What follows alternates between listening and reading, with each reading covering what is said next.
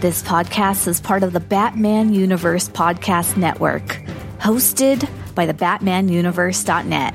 Check out everything related to Batman and the entire Bat family at the BatmanUniverse.net, including news and original content related to comics, movies, television, merchandise, video games, and more. Also, check out some of the other unique podcasts that TBU has to offer. Consider supporting this podcast by becoming a patron on Patreon. Even $1 can go a long way in supporting this content that you enjoy.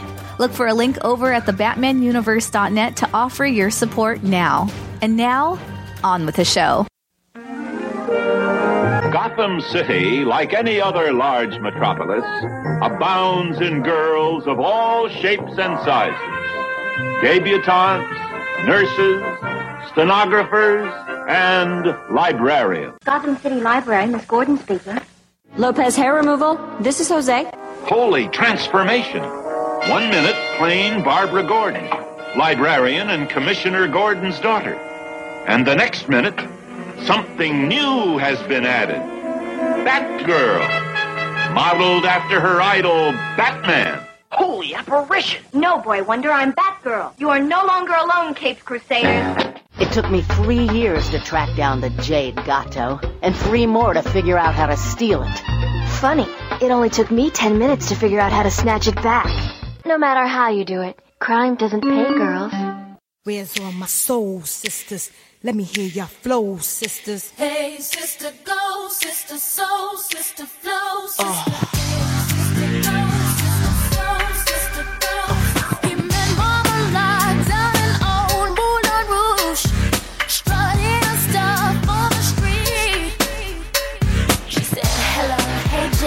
You wanna give it a go? Gitchy, yeah, yeah, that Gitchy, yeah, yeah, Mocha chocolate, yeah, yeah. Pretty lady, Mona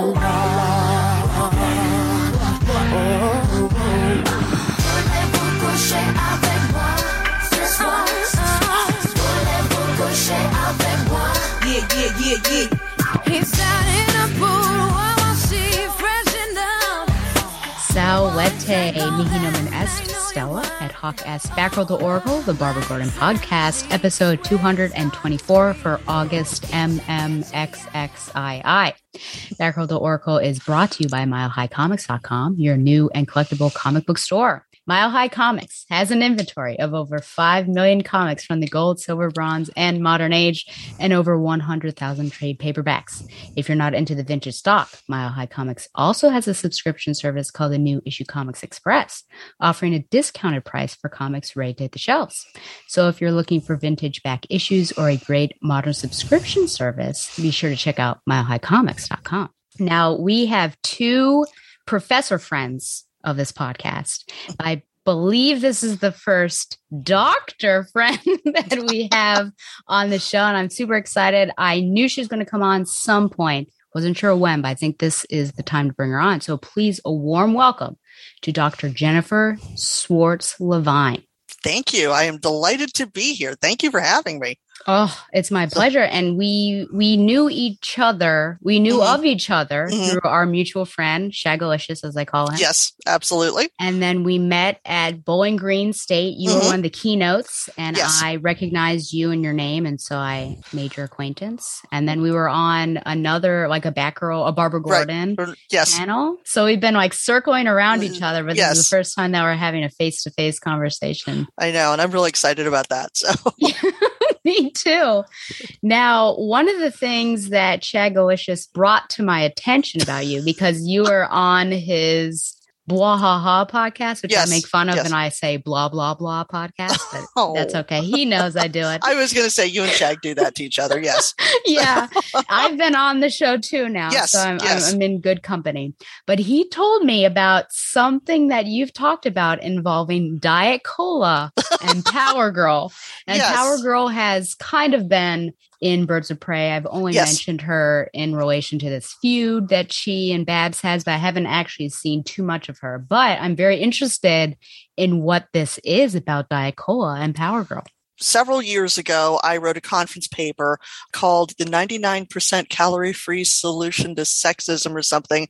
And it was this is sort of what ultimately wound me up on Shag's podcast, because while it wasn't during the Giffen DeMatteis run for the Wahaha stuff, it was the Gerard Jones stuff, which that's very problematic, as we now know with Gerard Jones.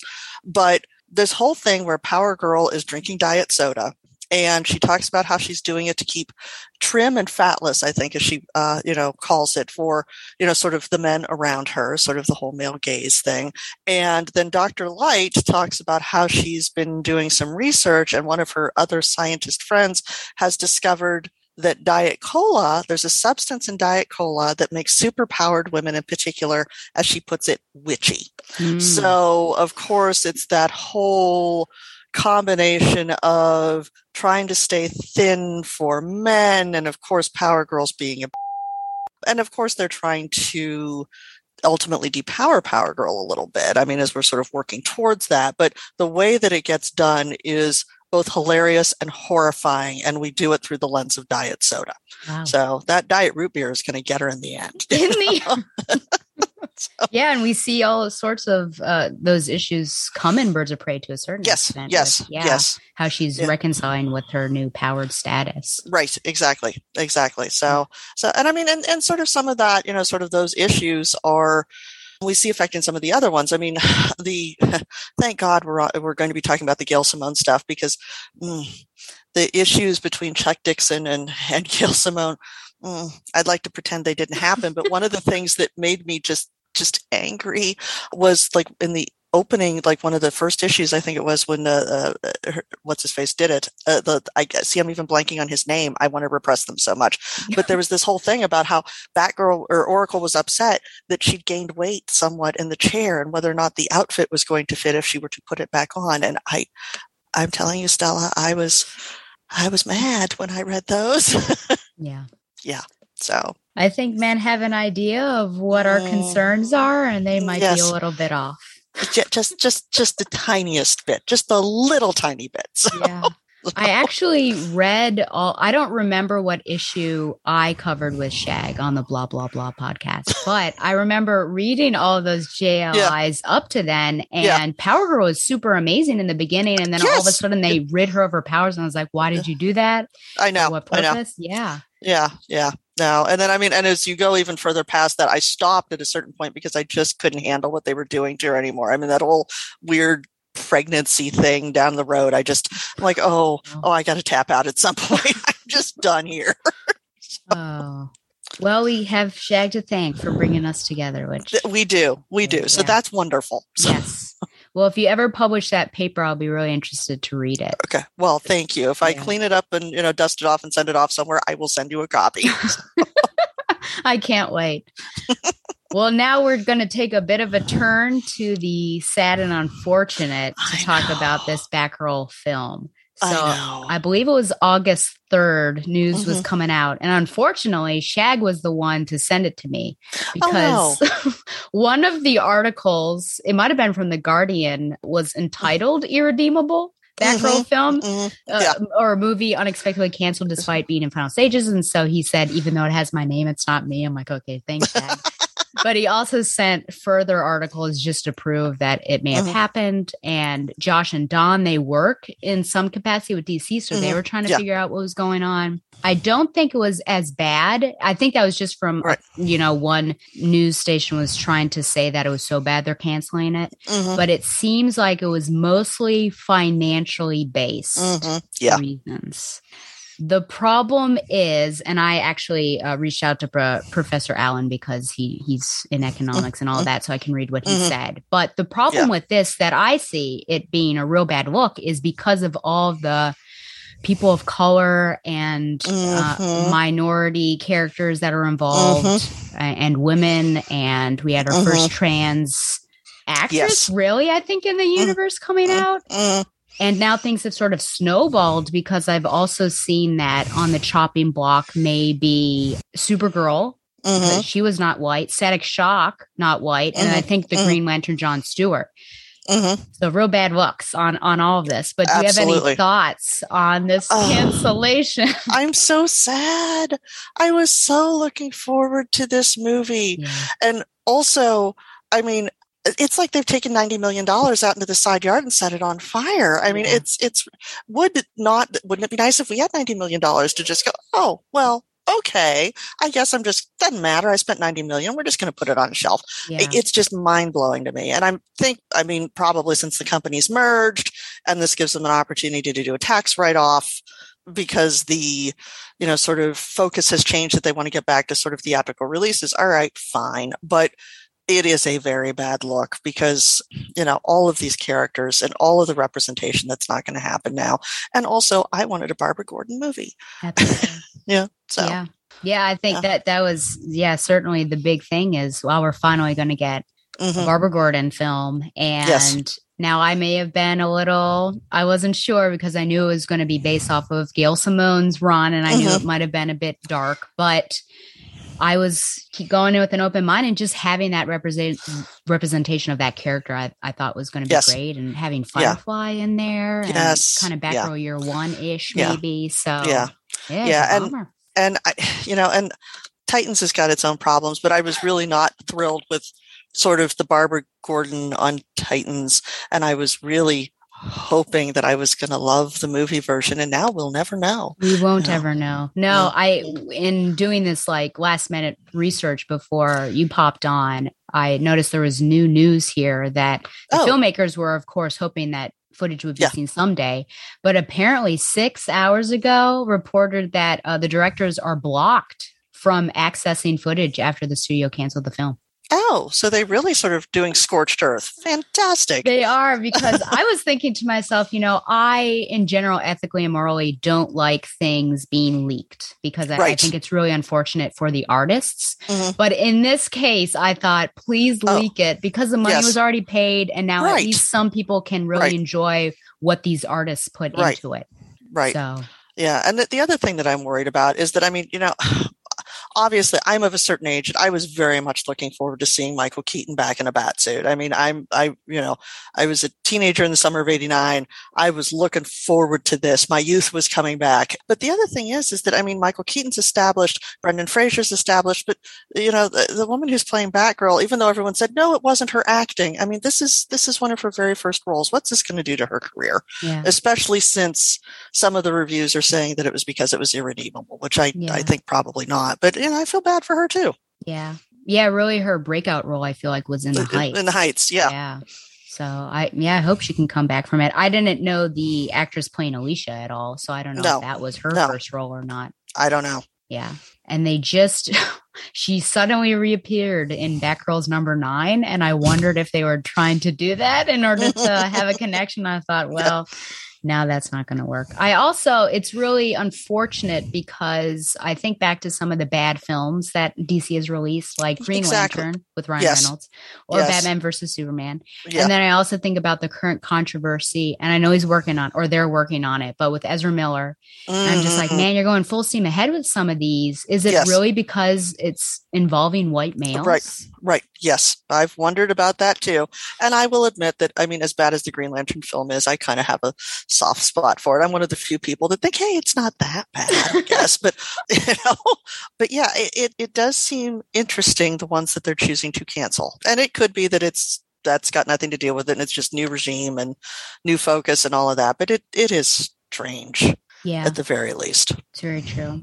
So just reading from Alan, because I did appreciate what he had to say. And I said, do you have any financial opinions on the canceling of Batgirl? He said, first, new ownership has new priorities, new business models and ideas. That's the big picture situation. In a sense, they are doing one thing right by ignoring sunk costs. The $90 million already spent needs to be ignored for the analysis because it is sunk. Either way that money is spent, focus only on potential future cash flows. Seems like their first priority is to just stop spending money on projects they're not interested in for whatever reason. The extra money required to complete and market the movie, marketing costs are generally 30 to 50% of production costs, would not, they fear, cover the additional revenues that the movie would bring into streaming. Also looks like they are considering alternate approaches to their streaming strategy. And because of tax rules and high corporate tax rates, there's a financial incentive via tax savings to write off the sunk costs and not complete and release the movie. Lower corporate tax rates would lessen the incentive, as it would make shelving projects like this less lucrative. So, yeah, but still, I'm going to really miss seeing Batgirl on the big screen. Yeah. He did say, look at it this way, suppose Batgirl became overwhelmingly popular. Joker is already overwhelmingly popular. Which crossover storyline would they eventually have to do? Yeah. I guess that's true, because they're doing that Joker too. I know. Oh, I know. Yeah. So. Yep. And Donovan was saying how it seems like with this merger that the HBO Max might get rid of, or just HBO might get rid of like 70% of their stuff on there. So Young Justice, because they've started cutting a lot of it. Yeah, that might be going. And I don't know. I've never seen Harley Quinn, but now I'm like, maybe I should watch Harley Quinn before it's gone. Well, that's it. So I'm like, I just need to watch everything before it disappears, because I know there's some stuff that started to get yanked already. But Yep. Yeah. Already pulling things. Oh, man. Well, any other thoughts on that sad state of affairs? No, other than I'm glad you're sad too. We can be sad together. Yes. Misery loves company for sure. Yeah. Okay. Well, we'll again transition. We'll go back to the happiness, and we'll do the Find Your Joy segment, which I named in honor of our friend Shags Mac, and she's a comfort and joy. So, yes. We're kind of, we're still in COVID, but it's not as bad. But that's when it began, is just, have you thought of anything that's been bringing you joy these days? So has there been anything that's been bringing you joy? A return to road trips has been very nice. My husband and I, we go to Myrtle Beach every year, and this year we did, and we were able to kind of do our day trip to Charleston and everything that we normally do when we're down there. So, which we haven't been able to do the last few years. And then also 3 weeks ago, I went on a road trip with a couple of girlfriends to visit some other friends. And it's just, I like traveling with people I love, and friends. And that's been missing for the last couple of years because of the pandemic. So I'm delighted to get back to road trips. Yeah, where you can breathe the same air and yes, and not be masked, and so thank God for vaccines and all of that other kind of stuff. And I mean, the last road trip we went on, it was to a little tiny town called Lock Haven, Pennsylvania, which there's very little to do in Lock Haven, Pennsylvania, but that's where some of the other friends live. But it was just fun to go see America. Yeah. And sometimes it's nice to go to a place where there's not much, because then you're there's community there and you're fellowshipping with each other. Exactly. So, exactly. Are you able to shut down from technology? Yes. Okay. I mean, I deliberately have tried to start doing more of that because, in addition to being the college professor, I'm also, the dean of School of Arts, Humanities, and Social Sciences. So I have to be more connected than I'd like to be, but it's got to be overwhelming. So I've been trying to carve out significant time. Like, I'm trying not to answer emails on weekends and that kind of stuff, because otherwise it would just be all online all the time. And that's too much. So. Yeah. Good for you. Well, thank you. So what are you finding joy in lately? Yeah. So I had 2 weeks of freedom in between jobs where I just didn't want to plan anything. Unfortunately, many people want to plan stuff with me that first week. So the second week, I didn't do anything, but it was nice to see friends. I had one of my former students, now a friend, she came down from New York City. So one day I played putt-putt with her. A college friend from Colorado came over and we hung out and went bowling. I went to the lake with Ellie, who's a good friend of mine. So just being able to spend time with people. And then I had time to read. I was able to, read 100 pages instead of 50 a day. So what's that nice. Like? I know now it's not going to be that way because of work and grad school, but that was a very wonderful time. And I think I was able to refresh myself emotionally from the trauma of the past. So yes, but luckily I think fall is kind of coming through because it was just so oppressive. It seemed in July. And then this past week, the humidity kind of broke and I was like, this is lovely. So here's hoping. Yeah. No, we've had a bunch of storms here lately, but I think it's sort of presaging getting away from like the 95 degree heat, because that's been too much. I like summer, but that's just entirely too much. Yeah. Okay, are you ready to get into it? I am. Let's do it. Okay, yeah. So the main reason why I asked the good doctor on is because I'm about to do Gail Simone's first arc of Birds of Prey, and I thought that this would be a good thing. So yes, we're done with Gilbert Hernandez. Oh, thank goodness. I did not care for those very much, but now we're getting into Gail Simone and Benes, which I've got some questions about the art, of course. Now, would you like to do an issue at a time, do you think, and chat and then round it all up, or do you want to do all the synopses at once? What would you like? Your show, your call. I'm good with either way. Okay, then we'll do an issue at a time. I'll do the synopsis, and I have some questions and points that we can talk about each, and then we'll tie it all in together. Now, as a reminder to the viewers, I don't have digital copies, but I do have the physical copies, so I'll show you some things, which I will show you some things. Okay. So first off, this is Birds of Prey 56 of Like Minds Part 1. August 2003 is the cover date. Writer Gail Simone, penciler Ed Benes, inker Alex Leahy, and colors Hi-Fi Design. A kind stranger in a poncho helps a rain-drenched man whose car has broken down. Stop me if you've heard this before. Using some fishnets and sex appeal, the stranger entices the man inside her own vehicle. The stranger knows all about the man and even has evidence that he is involved in looting his company's liquid assets and maybe investment fraud. You may guess that the stranger is Dinah, but she has glowing eyes. What's that about? Is she a metahuman now? It is Dinah, and she is using scare tactics to get answers from this guy, but he says he's blackmailed and he won't budge to give those answers.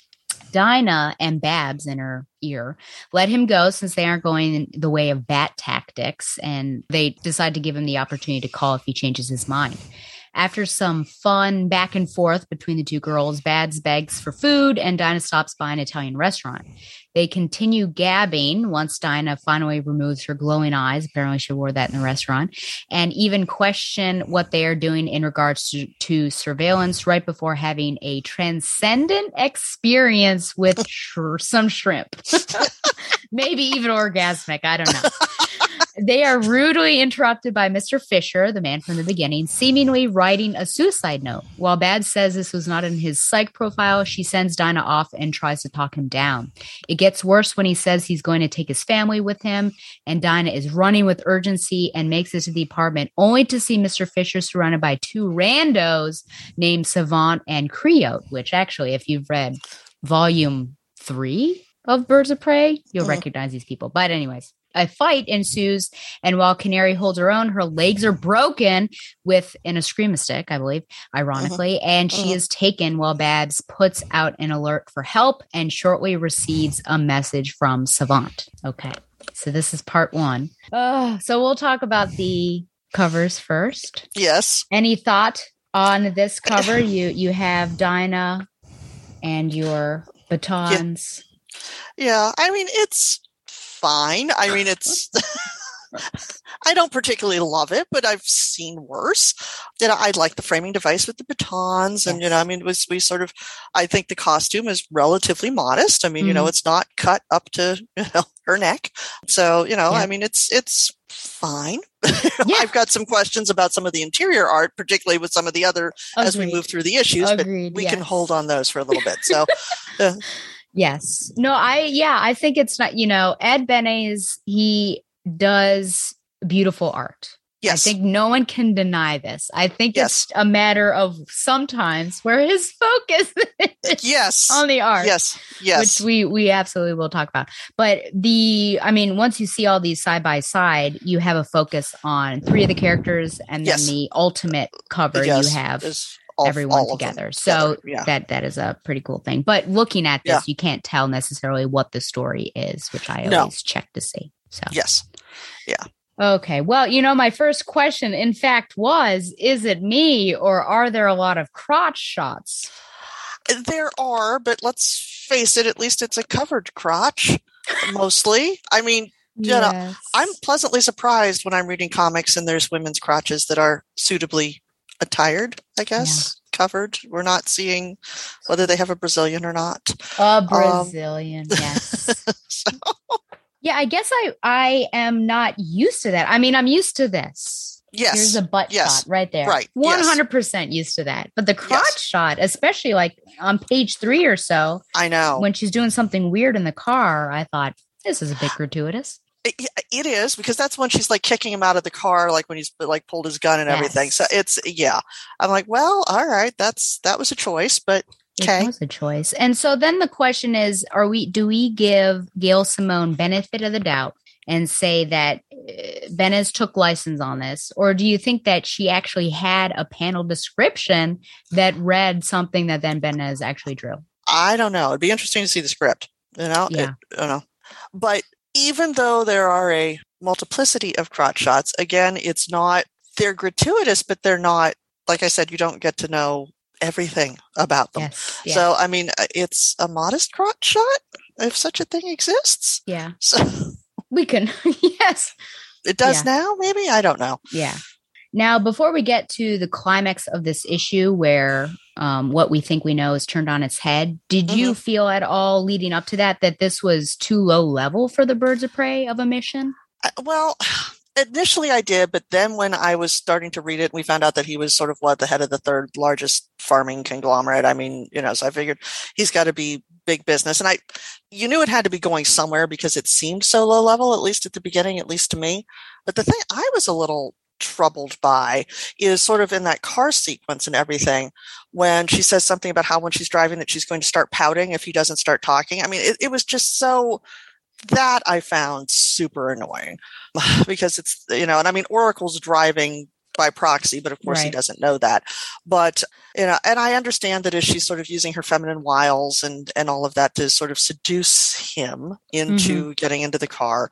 But some of that I was a little troubled by. But again, it's Gail Simone, and I'm pretty much a big Gail Simone fan. So yes. I'm willing to cut a lot of leeway here. And that one, I mean, I certainly noticed that one, I think it's either part 2 or part 3 with Huntress. Yes. And that guy says that he would go on, if she goes on a date with him. Yes, Josh, the parking lot attendant or whatever. Yeah. Like, okay. Yeah. So, I mean, is she just leaning into some stereotypes? Because certainly I think she leans into them and then she also flips them because. Yeah, and that's it. I think we're starting to lean into them so that we can subvert them, you know, and sort of make fun of them in that way. Yeah. So are we okay to put up with then some discomfiture in order to get to her larger purpose? I am. Okay. Yeah. And I know that, I've heard her on a couple panels where people have criticized her in particular with how her Birds of Prey are dressed. And we could just take Dinah, and the fishnets aren't new, but we'll just say that. Right. And she says, well, there is something about women wearing what they want to wear and feeling empowered in that way. So I think we can criticize, but also I think author intent is that she's just trying to show that these women want to be the women they want to be. And so who are we to criticize them? Yeah, and that's the thing, is that I think that as we start to think about women in real life or in comics or wherever being who they want to be, that we need that runs the entire gamut. So I mean, if you want to dress in very sexy kinds of ways, I mean, the whole notion of feminism is that it empowers women to be and do and act in the ways that they choose to, whether that agrees with our own personal choices or not. So absolutely. Yeah. So the big thing that I loved about Dixon's run that wasn't really felt in Hernandez's short run is the relationship between Dinah and Babs. Do you get a good sense of that strong relationship in this issue? Oh, yes, absolutely. Especially with the takeout and sort of the they're bonding over the fish and then try the tuna. Yep. I mean, that part was so much fun. And that if we'd had shrimp like this or tuna like this all the time, we wouldn't need men. I mean, that part was funny. And Dinah falls over backwards. Yeah. Because it's so good. Yes. Yep. I mean, I've never had transcendent tuna in that way, but perhaps it exists. Perhaps. So also in that, because that was mostly a fun conversation, but Dinah asks a really good question about basically the ethics of surveillance. And she says, do people or bad guys or people doing bad things have a right to privacy that outweighs the superhero's right to know? Yes. Do you have any thoughts on this? No, I loved that. And that's kind of, and I don't want to get into it too much because we'll be dealing with that in the other 3 issues as well. But that's the thing that I really like about Simone's approach here, is that we're starting to talk about things like civil liberties and due process and, who's got rights and just what Oracle's boundaries should be. Right. Because up until this point, as much as I've absolutely loved her hacking ability into anything, there really hasn't been any kind of focus or concentration or even acknowledgement in some ways that there's lines that she's crossing. Right. And where should that boundary be? Yep. And does she know where that boundary is? And I think that that's something that Gail Simone kind of deals with a lot, at least in this 4-issue arc. Absolutely. Yeah, because we've seen her hack into the Pentagon. Yes. And I think Blockbuster we can kind of allow in order to get his finances because he's, a bad guy. But still, you could say that, well, she is stealing, isn't she? Yes, yes, absolutely. So there is that big question, certainly. Yeah. Big brother.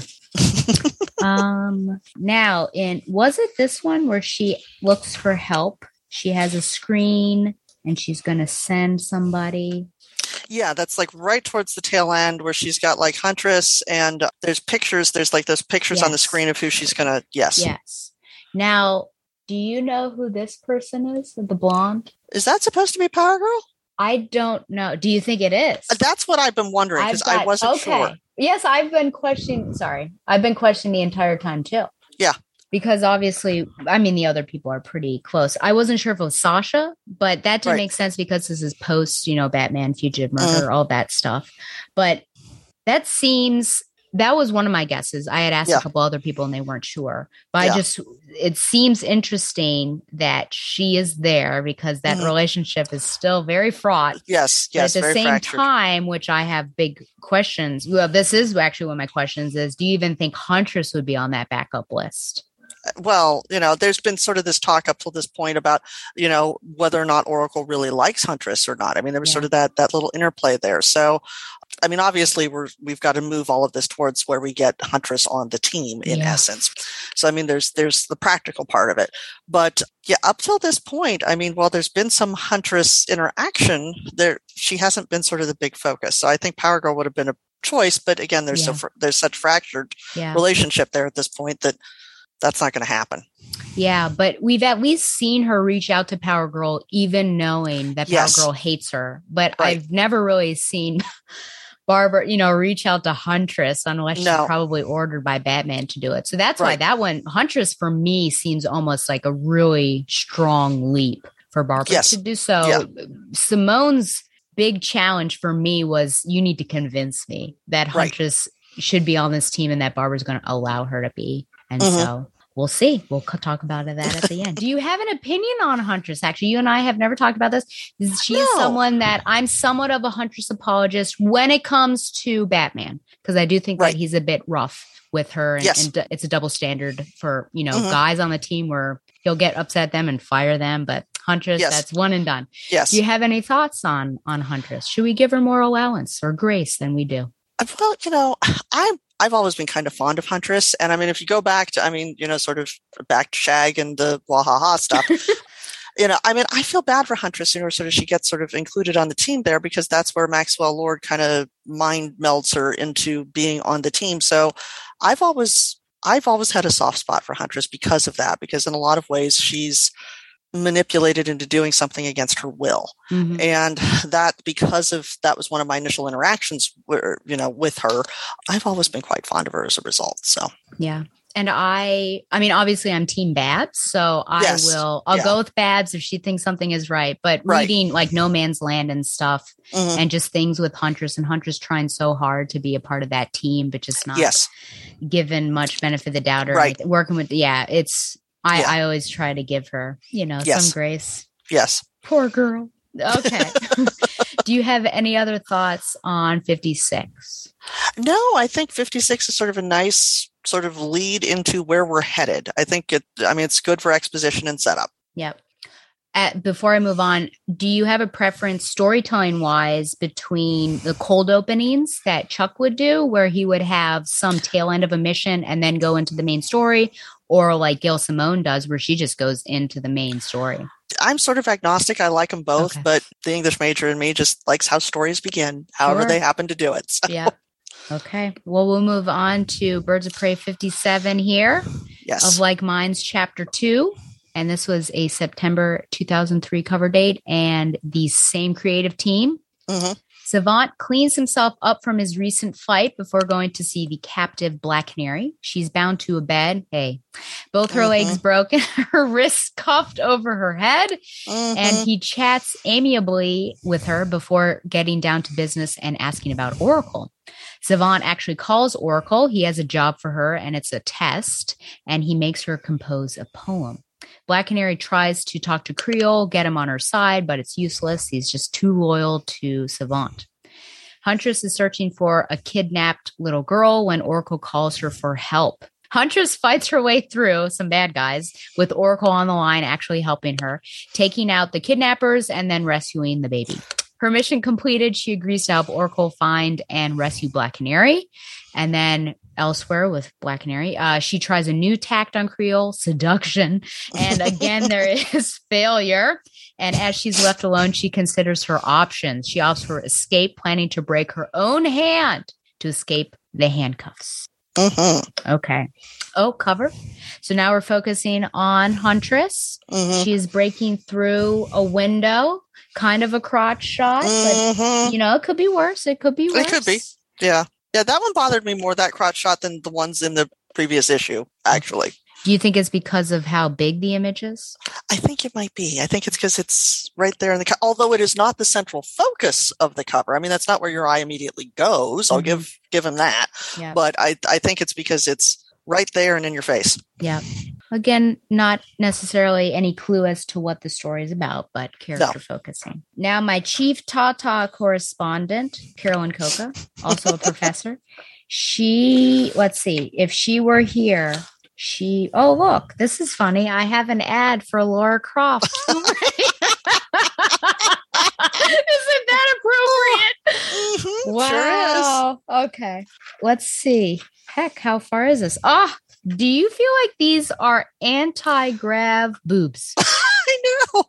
And I'm like, well, that is certainly an interesting image when you get to it. You turn the page and you're like, well, hello. Yeah. Everything's strapped in place and it's not moving, is it? It really isn't. No. Yeah. So that's Benez obviously makes large tatas, but I think a lot of men don't understand how they work in terms of gravity. Well, I was going to say gravity she has got those things strapped in because, that's not how gravity works, particularly on boobs. Indeed. No. Have you ever seen Benez draw an old woman? I'm just saying, do you think maybe Fountain of Youth? Perky. Yes. Okay. So we'll move on. So I'm glad you agree that they're retaining their shape. Yes, they are. And those are not A cups. So, yes. Is it appropriate or necessary to reference the Longbow Hunters? I get why they were doing it. I went back and reread the Longbow Hunters because it's been a while since I had looked at it. I don't know, because there's much that's made there about how she's not the same person that she was then, but it's been so long since the Longbow Hunters. I don't know that we necessarily need to go back to that. I found it a little bit shocking just because I think Gail Simone is pretty anti The Killing Joke. Yes, absolutely. And I would be shocked to, I think if I recall correctly, she was probably forced to do some images in her Batgirl run during New 52. Right. I don't fault her for that. We know that there is lots of editorial mandates on her. Right. But I would be shocked if, this Gail Simone would do that. So for her to do a very similar traumatic or reference a very similar traumatic event for Dinah was rather shocking. And I'm like you, I understand what she's getting at, but why? Why bring it up? Yeah, and I didn't know if it was supposed to be that we're supposed to see that there's this big difference between the Dinah of now, who is willing to break her own hand and does, even though help is coming, in a lot of ways save herself. That we're supposed to see that wide gulf between who she was and what she's become. And we're supposed to attribute that in some ways to the power of friendship and, the fact that she and Oracle are best buddies at this point. But I don't know that we needed the reference to what has been her great trauma in order to get us there. Yeah. Yeah. And especially since the visual imagery kind of reinforces that. I mean, with her being handcuffed to the bed and all of that. Yeah. It references a lot of and there is that panel. Exactly.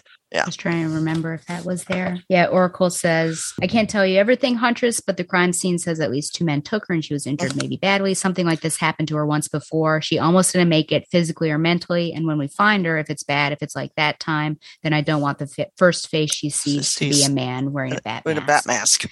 Yeah.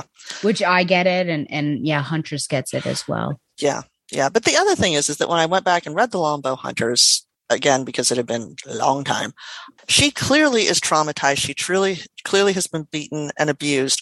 But then we're told in the hospital that her wounds are somewhat superficial, which I thought that's not the case when we look at sort of that visual panel, both in the Longbow Hunters and then also here. So, but if you're going to reference the history, then you reference all of the history, and all of the history doesn't work. Right. So and some of those wounds stay with her until she's dropped in the Lazarus pit, correct? The pit, exactly. Yes, because that's when she loses her canary cry. Yeah. Yeah. So I mean, those aren't superficial. If it takes a pit to revive you. Revive her. Yeah. And then there's sort of that whole thing when Savant is talking about how he's done this inspection of her, which that was creepy. Yeah. About how he's, checked her lungs and her, and her throat and her vocal cords. But it was in many ways to almost trying to I think reinscribe the trauma that she'd experienced in the Longbow Hunters, because clearly these things have been done without her consent. Right. Which, not that you're going to consent to your own inspection in the way that she's at, but I mean, it is creepy the way that he discusses the way that he looked at her, and there was no nurse present and all of that other kind of stuff. And I think he may ask for consent though after she dies. Can I then do an autopsy? If I kill you, can I look at your insides? Yeah. Yeah. Well, it's interesting also to see the growth of Simone as a writer, because we know that PTSD was such a strong theme in her New 52 run.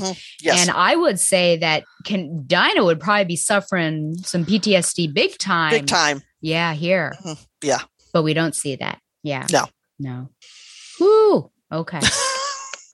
Yes. Do you think that it needed to be a non-bat female for Babs? Did it have to be Huntress? Could it not have been someone else? I mean, I'm just thinking Steph. Steph had some interactions with them. She might not be capable enough to take these people down. And that's the thing, is that I don't think Steph's got the abilities at this point. I think with who we're dealing here with what Savant is and Creote, that it has to be somebody like Huntress, who has got that grittier, angrier, more pissed off kind of approach to life and living, just generally speaking, than Steph does. Yeah. I think the situation certainly demands that Barbara also get over her hate and distrust for her. Yes, exactly. She does seem to speak a little more softly to her than I'm used to. I'm sorry there aren't any icicle bubbles, but we'll give her the benefit of the doubt. Yeah. Any other thoughts? I mean, her seduction, we don't know why her seduction doesn't work until later. Yeah. Yes. For me, some of the art in this was, and again, some of the art is spectacular, but I got hung up on the drawing of the baby. There's certain points where the baby, when the baby's on the couch, that it doesn't look like an actual baby. It looks like it's wearing her glow in the dark contacts to make her look like a mutant. I realize I'm being super picky there. Oh no, that's a weird looking baby. Oh, I see. Yes. Yeah. But, I was going to say it's hard to see, but you can just see the whites of its eyes. Yes. Yeah. Yes. And I'm like, babies have pupils. They do. They're humans. So yeah. But there's that. And the other thing that's sort of hung up for me here is that the drawings of the boots and the legs for Dinah as she's in the bed, it looked weird. But again, I can't draw to save my who am I to criticize? Let's pull up an example here. Well, aren't those casts? It took me a while, but it's so weird. But yes, why would they put casts on her? If they're trying to torture her, why would they? I don't know. I just don't know. Because the story needed to work at the end where she's standing crawling on them. Yes, that's true. But I don't know who has the medical know-how in this trio to do yes. cast. Exactly. And they're in like a derelict, or I guess they're in his, in Mr. Fisher's mansion, I think. But, right. That apparently has like 20 some floors from the last issue, but is a house in subsequent issues. And apparently also has some medical supply facilities. Well, you know, when you're the head of the third largest farming conglomerate in the world, I guess you got access to things that the regular folks don't. I guess so. Yeah, I guess, you know, with the baby, you get to see Huntress's power as well as, she's an okay person. Right, because she's sort of maternal, because she's comforting the baby, you know. So she's sort of this hard-edged, but also at the same time, she's mommy. So there you go. Yeah. And then I also just like this little detail of the card. Yes. Yeah. Where Dinah or Babs says, you know, she's always been there for me. It's a happy birthday. And said, you old bat on the inside. And then love you that partner, part was fun. Dinah. Yeah. Because for me, that's what I come to expect when I'm reading these, is seeing that growth and the beauty of that relationship between Dinah and Babs. And so again, the hard thing for Simone is making me believe that Huntress can fit into that and become as intimate a friend as them. So we'll see. Yeah. Don't spoil it for me. Okay. Any other thoughts on this? No, I think this one moves the story right along. It sure does. Okay, then we'll move on to 58, which is chapter or part 3. October 2003 is the cover date. Same creative team. Dinah reflects on her training, the different methods of Sensei Otomo and Lady Shiva. The difference is pain. Pain is a great motivator, and she is using that pain to escape. She's interrupted by, of course, Andrew Fisher. He wants to help her, but he can't. His family is threatened, and he has to obey. Savant also reflects on his past. He wanted to be a hero, but Bat Jerk stopped him, rejected him, and made him mad. Huntress is at a parking garage trying to get a lead on Savant's car. The nerdy parking attendant stands in her way, but offers her a deal, the info she wants in exchange for a date. That's not too bad. I think that's actually quid pro quo sexual harassment. I just did a module on that. But anyways, she threatens the valet, but he stands firm. I don't know who would stand firm against her, but in the end, she gives in a date for the information. That's, I guess, in the deleted scenes, we don't see it. Huntress is worried about how long this is taking, and she urges Oracle to pay Savant off, but Savant doesn't want money. Savant contacts Oracle again. He tests her once more and demands, I think this one is the language. He asks her a bunch of questions in different languages and demands that she give him something. She tries to solve, but he threatens to kill Black Canary. She finally agrees to do as he says, but doesn't actually do it. She reveals to Huntress that Savant wants Batman's secret identity. Fisher tries to appeal to Savant to get him to release Black Canary, but Savant reacts violently, threatening Fisher's family, which we find out is locked in the wine cellar. Savant talks to Black Canary. He wants to know about Oracle again. Fisher interrupts, bringing Dinah some tea. Dinah buys time, telling them that she needs feminine products. Whoa! And per usual, this embarrasses the men, and they retreat. Dinah's victorious. As an extra bonus, Fisher passes her a communicator in the tea, and she calls Oracle. Oracle is able to get Black Canary's position and routes Huntress there. She's told help is coming, and Black Canary breaks her own hand, I think specifically just her thumb at this point. Freeing herself. When Savant returns, she ambushes him and flees, only to be stopped in her tracks by a flight of stairs. So now she knows what Oracle deals with all the time. Huntress arrives. She knocks out Creole briefly and then calls for Black Canary, but Savant, meanwhile, has recovered and goes after Canary, and then Creole gets up right behind Huntress. Whew. Okay. So here's our third cover, and it's Oracle, of course, and hashtag Carolyn knows it's her full body. Because oftentimes it's just a floating head, or we don't see her in the chair. So here we go. It looks like she's in duress, so I think that we are led astray in what this could be. But she's throwing a batarang, and then on the screens it says, "Who is Batman?" Thoughts on this? I like this cover quite a lot. I mean, because even though she's out of the chair and seems to be in distress in some ways, it's still got this very martial arts kind of look to it. So she seems to be defending herself. So that part's cool. I guess her chair is behind her. So it shows that she has agency still and is capable with everything. Yeah, I like it as well. I would say maybe the boob size is pretty respectful. It is. It is. I mean, that's not, and the sweater is not clinging to them. No, and not really much of a butt shot. No. Well, it is. It's pretty. It is pretty, like you said, respectful, I think. Yeah, absolutely. Okay. So here was a question that I got, I guess in particular this one. So does Simone, and we probably already did talk about it, but here, does Simone lean into the sexiness of these characters too much, or is it all just commentary on men objectifying women in and out of comics? And of course, the big example is Josh asking for a date in exchange for information. Mm-hmm. Yeah, well, I guess you got to give Josh points for trying, especially since it appears to have worked. Yeah. But, yeah. I honestly don't understand in that scene, though, why Huntress doesn't just, shoot him every time. I know. Terrible, but there you go. No, but how she holds back way more than I think is characteristically Huntress. Huntress, yes. I cannot see her agreeing to go on a date for any reason with parking lot attendant Josh. I just can't. Yeah. I can't either. What's that going to look like? Is she going to keep her mask on?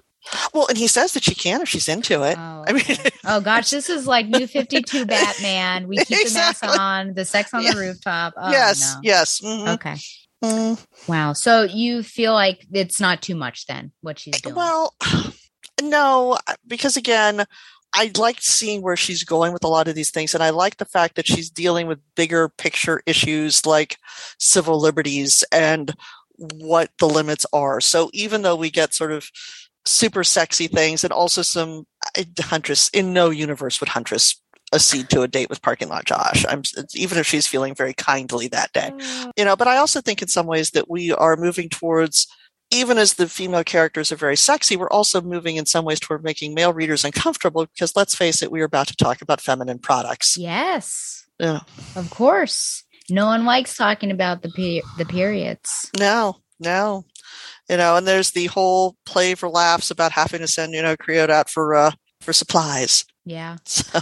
I think it's fine in this arc, but if it's a continuing theme, I might say, Gail, it's too much. Yes, exactly. Because, we have seen, in all kinds of other media where that is sort of the, let's squick men out by the fact that women have these very natural things called periods.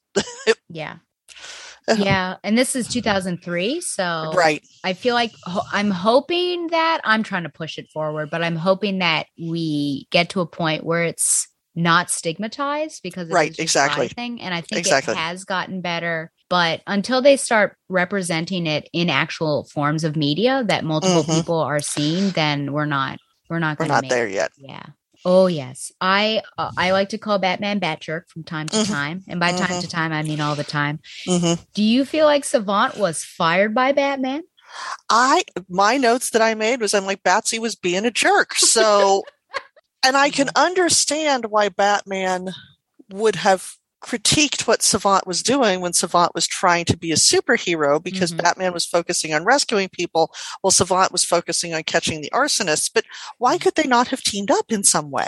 You go get the arsonists, I'll save the people from the burning building. Absolutely. Yes. Absolutely. And also, Savant, given that we know that time processes differently for him, maybe Batjerk wasn't so much of a I'm trying to make him a bad apologist occasionally. I see.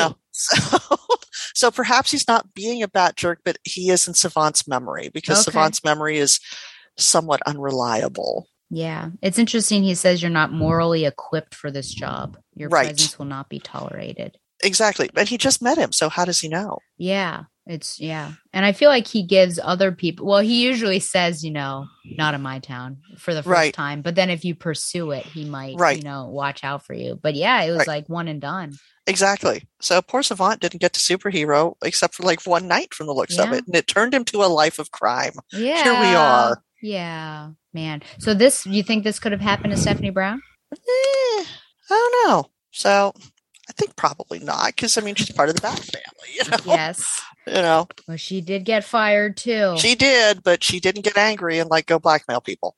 Yes. No, she didn't. So probably something in Savant's nature, I guess. Exactly.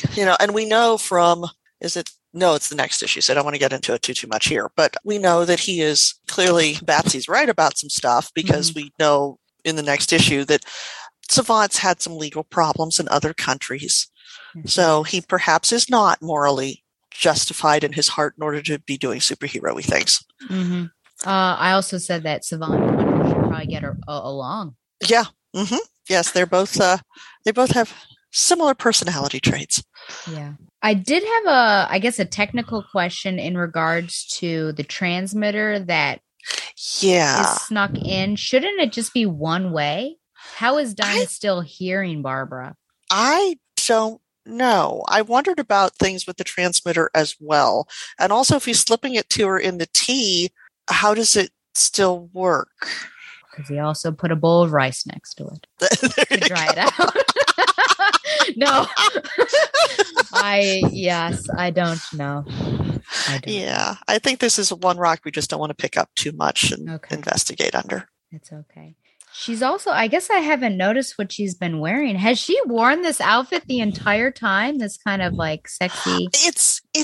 I don't think so, but it was very evening gowny for sort of watching the monitors and trying to rescue your friend. Yeah. Well, she always wants to look her best. No, it looks like it's pink, like a mock turtleneck in the previous. Okay, yeah, that one there, but yeah, the other one where she had sort of like looked like the black mesh thing with the dress and the She had time to change. I think if I were in duress on this mission, I'd be in the same clothes from start to finish. Right. Exactly. Let's see what 56, what she was wearing there. Oh, the mock turtleneck. Okay. So yeah, I think that's an artist error. It must be. Yeah. You're blowing up over there. I am, and I stuck the phone in the drawer, so I'm trying. Nobody ever calls me except for when I'm doing a podcast. Of course. Ain't that just the way? I think that because I feel like I've got a lot of things to talk about in the next one. Is there anything that else you want to mention or talk about? I think this one, yeah. Okay. Yeah, so the girls are both, it seems like they were on the ups, and then at the very end, they're in a bad situation. Okay. So final issue, Birds of Prey 59, and 58 was also DC Wikia entry, and then 59 I had to write myself. So this is Of Like Minds Chapter 4 finale, November 2003 cover date, and same creative team. Savant still had the keys to the cuffs, silly bird, but at least she has a candlestick. Meanwhile, Huntress is trying to choke out Creote and find Dinah. Mr. Fisher finds his family in the wine cellar and leads them out, then returns in order to repay a debt and help the birds. Babs uses her keen intellect to figure out Savant is from Greece and also deduces his actual identity and backstory. Dinah tries to slide down a banister and nearly gets her private skewered.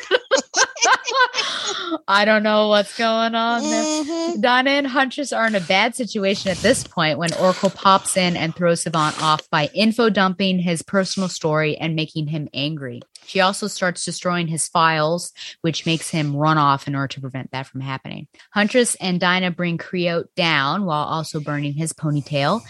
And, of course, they're helped a little bit by Mr. Fisher. When Savant returns, Dinah gets in some hits while being held upright by Huntress. On their way out, they find out about the backups of Savant's files, but trick him into giving the information to them since he has a memory time issue with his brain. Dinah gets the files and goes to destroy them, but Babs wants to use them.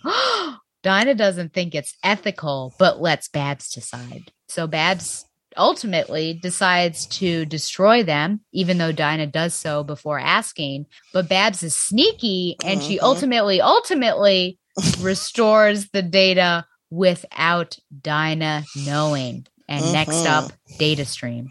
Okay. Well, yeah, we're going to talk about some ethics. So here's our final cover. I think that this is, as well as the Babs cover, I see this everywhere. Yes. I think it's the cover to the trade paperback, which is also entitled Of Like Minds. I think when people look up Birds of Prey, you kind of see this image. So this, when people think Birds of Prey, I think they always think this trio. Yes. Thoughts on this? We don't have full body of Babs, but close enough. I mean, everyone's cut off at the knees to a certain extent. Yeah. And I mean, it is at this point like this ubiquitous famous visual for it. So, but it's still sexy. I mean, we're seeing a lot of skin. We're seeing a lot of cleavage on Babs. They're perky. Oh, yeah. Yeah. Whoa. Yes. You can't see it, I think, very well here. But if you look at it, it's like, yeah, it's a lot. Yeah. It's sort of center right there in the cover is the girls. Yes. Now, something that I wondered about, my previous episode, I had covered like 6 Nightwings. And they had 2 like sleeping shots. One was of Babs and one was of Tarantula. And Tarantula she had a cami on and like a thong. Babs had no shirt on. Do you feel like, even with this, is there a feeling that because she's in a wheelchair, we need to make her extra sexy in order to like negate the fact that she's in a wheelchair? I don't know, because I think they're trying to make all 3 of them sexy, but she is, because she's in the center of the team, I think and then also because she's in the wheelchair, that is going to put her in the center of the image. But yeah, that particular cover and the vest, and I realized late 90s, early 2000s, people were wearing vests as tops. I mean, it was a thing.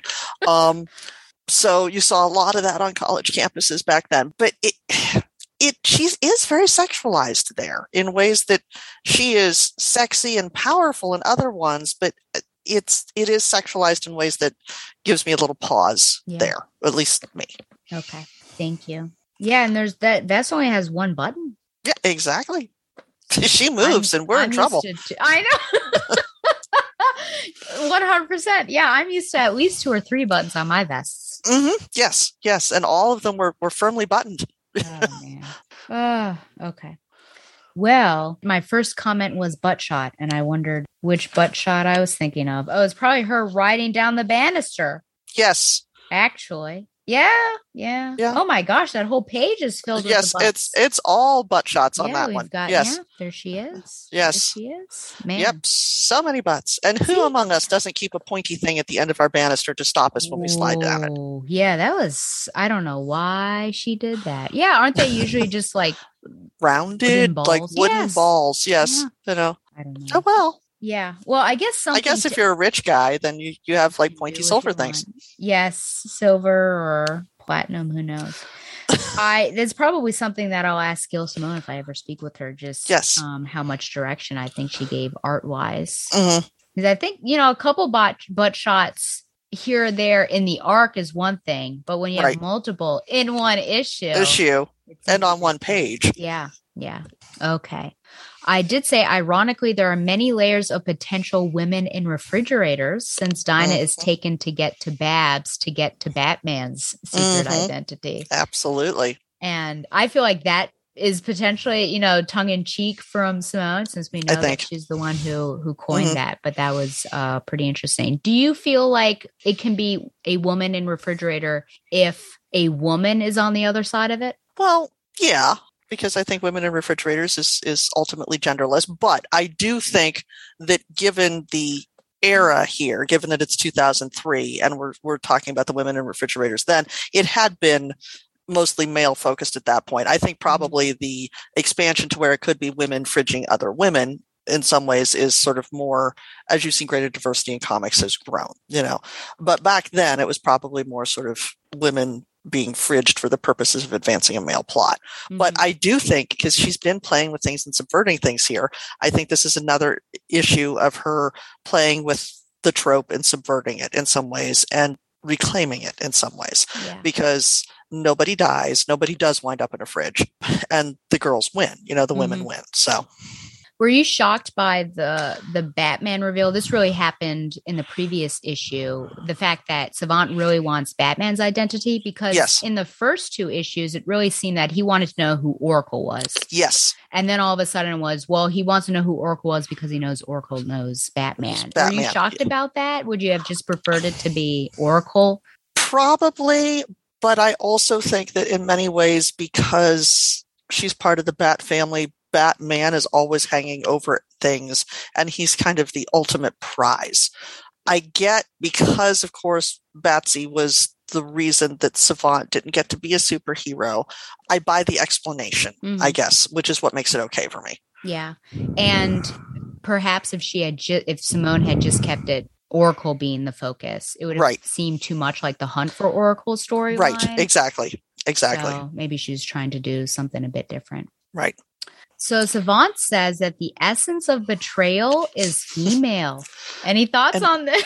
and likely blonde, which given that Huntress is not blonde, I'm like, well, all right. And he has no idea what Oracle looks like. I guess his focus really here is Black Canary, but he has been bested by the three women, and particularly Oracle, and he's not taking well to his defeat, is he? No. And it's interesting that he says female, because wouldn't he think that Batman betrayed him? Right. But I also think because time does strange things in his head, the betrayer is the one that he can see, that's sort of right in front of him. Because again, he probably at this point, because I think that Oracle did not use a voice disguiser because he said he wanted to hear her real voice. Otherwise he was going to kill Black Canary. So he probably realizes that she's female. He knows obviously that Huntress and Black Canary are female, but it's the focus on the blonde that gets me there too, because so I do think it's the betrayer is the one that is in front of him. Yeah. And it's interesting thinking about the word betrayal. I would assume that person was at some point on your side. Yes. And then did something against you. But did Dinah ever pretend to be on his side? Or No. She pretended with Creote. She's been at least kinder to Fisher than she had been initially once she realized that his family had been kidnapped. But no, I don't think she ever was friendly in any way, shape, or form to try and get out of things with Savant. Yeah.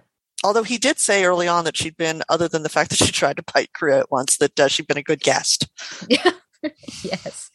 So, I mean, maybe he is just talking about, I think you're right that it's his focus at the time. If the most likely blonde is he's guessing that Babs is blonde, maybe that could be the betrayal, because she seemed to have been going along with what he had been asking the entire time. Right. And now, oh, look, there's someone else in play here. Yes. So, okay. Well, I'm sure Donovan will love to hear this quote. You'll probably agree with it and think that it's me.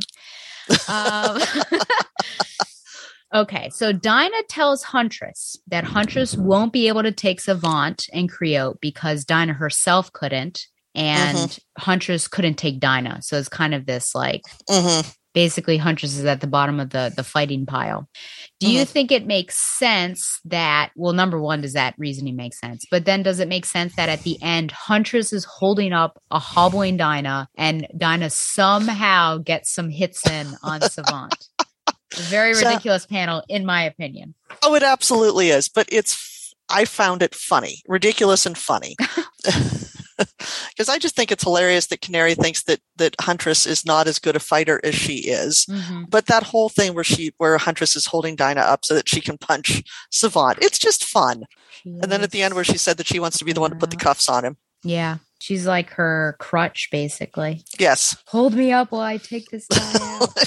It's sort of got this whole Scrappy-Doo, let me at him type thing going, Yeah. I guess the only reason, if you're unaware of these characters' history, then the previous issue will, of course, serve to show Dinah's fighting background. And she is one of the best fighters in the DCU. So I do agree with her that Huntress probably I think she's couldn't right. take Dinah. Yes. Yeah. I am a bit surprised, I think, that Dinah couldn't take Savant and Creote. It could have been it could be size and numbers, but I mean, do you think that maybe that was plot based, or do you think that she really would struggle with these two? Probably more plot based, because I mean, she's, at least to me, she's kind of a badass too. I mean, obviously Canary is one of the best fighters in the DCU, but Huntress is no slouch. Yeah.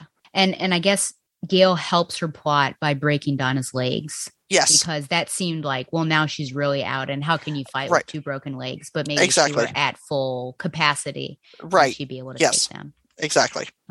Okay. So we get to this ethically ambiguous decision that Babs is making. And I could say decisions because, of course, the surveillance overall in this arc. Are you surprised at it? What are your thoughts on what she does at the end? I'm not surprised at it because I think we're ramping up to, and again, it's been forever and a day since I've read past where you and I are talking now, but I think we're ramping up to this whole notion of her figuring out where boundaries need to be and the consequences of not having boundaries, because that has been the thing for me for this entire, like I said, from the get-go with Chuck Dixon, with the Birds of Prey thing, is that she's doing all these really amazing things, and she's so caught up in the fact that she can do all these really amazing things, and it's become her identity as Oracle because she can't be Batgirl anymore, obviously.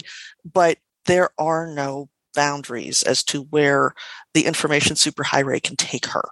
And at a certain point, she loses herself here. And I think that we're sort of ramping into seeing the consequences of her losing herself. Because, I mean, there's been, in this 4-issue arc, there's been something in each one of the issues about, there's got to be a stop point. There's got to be a boundary.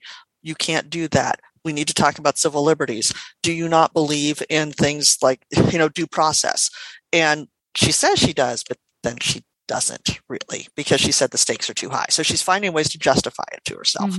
She gets, I guess I'm not there yet. And I think I've read maybe I haven't. This might be new territory for me. I don't know. Yeah. But it seems like how you're describing it, we're getting close to like 1984 and like very much like a big sister and just, where does her power? Yeah, well, and I mean, if you speak, Big Sister's a great way to frame it, because if you go all the way back to issue 1, like when she first picks up Farmer, and there's that whole, you've got a week to get righteous, don't make Big Sister come back for you. Yeah. Yeah. So I think that is kind of where we're headed a little bit. Okay.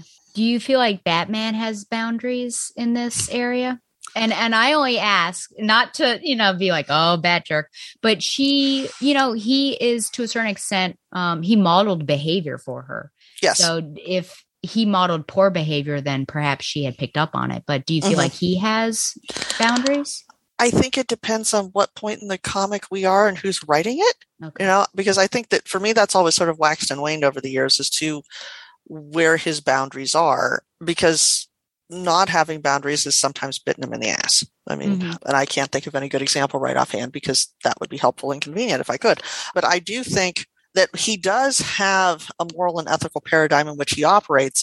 But the thing to me that's interesting here is that she thinks she does too. And I think that that's getting more permeable than she realizes at this particular point. Yeah, that she's doing something bad, but for good. Good reason. Exactly. Yeah. But then where's the line of like good guys and bad guys in that Exactly. case? Yeah. Exactly.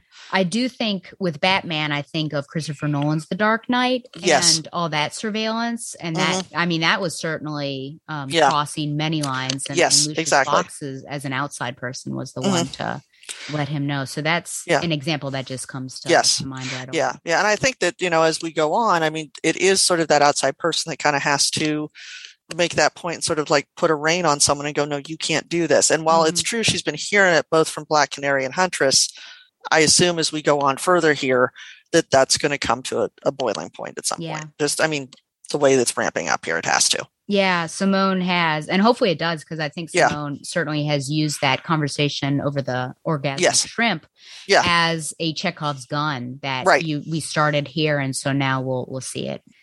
Because I think Dinah would be the person that Babs would listen to the most. I don't know. Huntress. I guess it depends on where the Huntress relationship goes, but I think Dinah's the one that would be kind of her Nathan to David. I will say this is a funny image of Dinah on the motorcycle and just her leg being sprawled out here.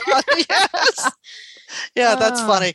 Oh boy. So my final question, besides the rating, is just about the chemistry of the three women. So Babs and Dinah and Huntress and Babs. Yeah. Is it successful? How successful? I think it is. I mean, it obviously is triangulating, because we're adding Huntress as sort of the third character to a duo that's worked so incredibly well. And I mean, when your friendship group expands, things change a little bit. So I think that that's where we're headed. But I think it's working. I mean, because, she's finding ways in which she's bonding both with Oracle and then also with Black Canary. And then sort of, I'm interested to see as we go on here how the three of them work together, because it's been sort of this duality or this duopoly, sort of as we've been working our way through these 4 issues. But you bring someone new into the group and it's going to change things a little bit, but I think it's working. Yeah, I think the Dinah and Babs one was certainly the most successful because how much bonding can you really do amidst distress? So Dinah and Huntress have some fun times, but we'll see. And then seeing Babs and Huntress together in person and not just talking over the airwaves will be a really big thing for me to see and whether I believe it or not. But it's just, I mean, it's just hard for me to believe that Huntress is in this group right now. Yes. Because I know how much Babs does not like her.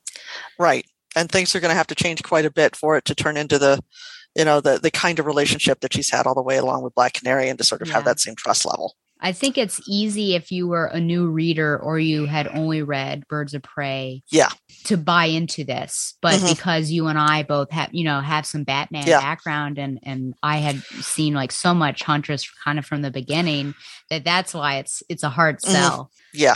But I'm keeping an open mind. That's what I told everyone about Gail Simone because I didn't like her Batgirl New 52. But I thought, okay, this is different Gail Simone. So I'm going to keep an open mind. Any other thoughts on this particular issue or the arc overall? No, I think overall it was a lot of fun and I enjoyed it quite a bit. And it's going to be interesting to see where this goes. It sure will. Like I said, I don't think I've read these issues, so it's all new to me. But I'm glad that it's, a consistent writer, which will be nice. Yes. How much would you give it out of 10 burning ponytails? 10 burning ponytails. That's a good one. I like that. Probably a 7. Okay. Yeah, I liked it quite a bit. There were some issues with gravity. There were some issues with crotch shots, but plot-wise, it was fine. And I liked that while Huntress is not integrated seamlessly, I'm intrigued to see where it goes. So 7 burning ponytails for me. Yeah, I agree with you. 7 burning ponytails. The art is beautiful, but some of the things that the art does is a little weird. Correct. And leaning in a lot to the objectification and kind of the cliches and things. And I think it's fine for one arc, but I'm going to see if Simone continues to do this. Yes. And then the mission itself was not like the most interesting. No. But I think the themes behind it was probably the most interesting part of it. Yes. And we know that Savant and Creo return.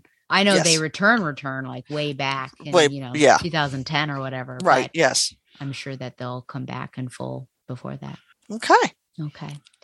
I did forget in my email to you, I do literature recommendations. Oh, cool. I normally do it at the end of the episode, but I wasn't sure if there are any books that you have read, you're currently reading, or anything that you think our audience would like to read. I really love the writer Elizabeth Peters. She died a few years ago. Her first book is called Crocodile and Sandbank, and there's a whole series that she does, and it's one of my all-time favorite books. It's about a female archaeologist whose name is Amelia Peabody, and it's set in 19th century Egypt, and she meets Radcliffe Emerson. So it's chick lit romance, but Peters actually had a PhD in Egyptology, and they are funny and they're fabulous and they're interesting, and Amelia Peabody is just a magnificent heroine. And given that my PhD is actually in Victorian literature, so interesting. Yeah, so I love stuff set in the 19th century. So Elizabeth Peters, Crocodile and Sandbank, good place to start. So strong female heroine, and just there's 20 some books I think in the series, and it's a lot of fun. And you're telling me that they're shipping? Oh, absolutely, they're shipping. That's all I want to hear. I do what I can. I give you shipping. Oh, thank you so much for coming on and chatting some Birds of Prey. This was wonderful. Thank you for asking me and for having me. This has been a delight. Yeah, I hope you can come back on and do some more. I would love it. That'd be terrific. Is there any place that people can find you, or can they support you in any way? You have any books out? Well, no, not yet. But if that comes to pass, I will let you know. Probably the best way is I'm on Facebook, but I'm also on Twitter at Jennifer Swartz 2. So probably the best way to find me is Twitter. And people want to shoot me an email, it's the Lake Erie College website, lec.edu. I'm in the directory. I am the only Swartz Levine there. So you can find me there and send me an email. Just don't email her on the weekend. No, because, well, you can, but I won't respond till Monday. As is your right. Right.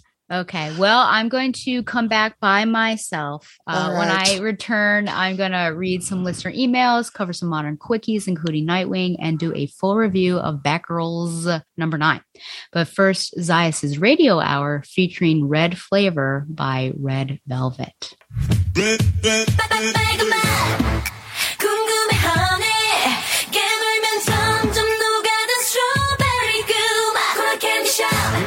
찾아봐 baby 내가 제일 좋아하는 건 여름 그만 야단 너무 끈을 안에 졸고 싶고 뜨거운 여름밤에 바람은 불고 너무 쉽게 사랑 빠져버릴 19 우린 제발 어울리고 또 먹자 좋아 저 눈에 반해버린 네가 자꾸만 생각나 내 방식대로 갈래 빨간맛 궁금해 honey 깨물면 점점 녹아든 스트로베리 그맛 콜 찾아봐 baby 내가 제일 좋아하는 건 여름 그맛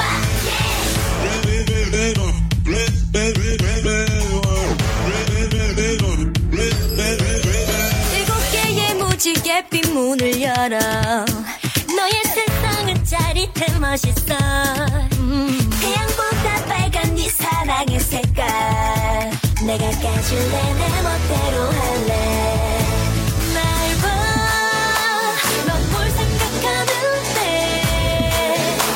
오늘 뭘 할 수 있을까 내 맘대로 상상해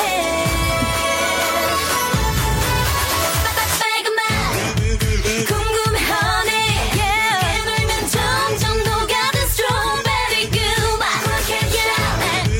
찾아봐 baby 내가 제일 좋아하는 건 여름 그맛 포커 주스랑 sour 믹스 부 내게 주고픈 칵테일을 brew 그 속이 땡 고감에 상상 그 이상 기분 up and back But you wanna dance like this 보자 좋아해요 솔직히 긴장이 담은 듯 귀엽지 사랑에 빠져 그냥 우리 랩 말 안 해도 알아주면 안 돼 내 맘은 더 커져가는데 다 흘려버린 아이스크림 같이 이러다 녹을지 몰라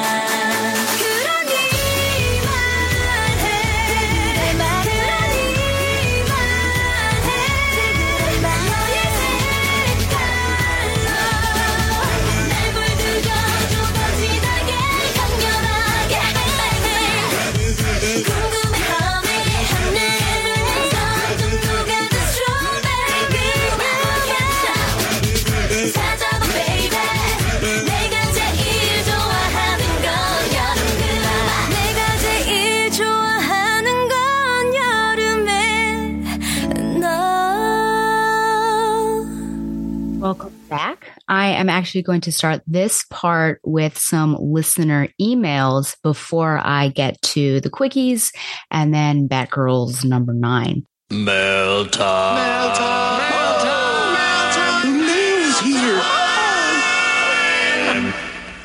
Here's the mail. It never fails. It makes me want to wag my tail. When it comes, I want to wail. So from episode 223, I do have a few YouTube comments and then 2 emails. And of course, if you recall, part 2 came out before part 1, which is going to be true of this as well. So the first comment is from Hornacek, and they say it could be in other movies / Bat movies, but the scene you described with Nightwing shooting a grappling hook and swinging his motorcycle reminded me of a scene from the 1989 Batman movie where Batman is in the Batmobile being chased by the Joker's goons, and he has to make a sharp turn.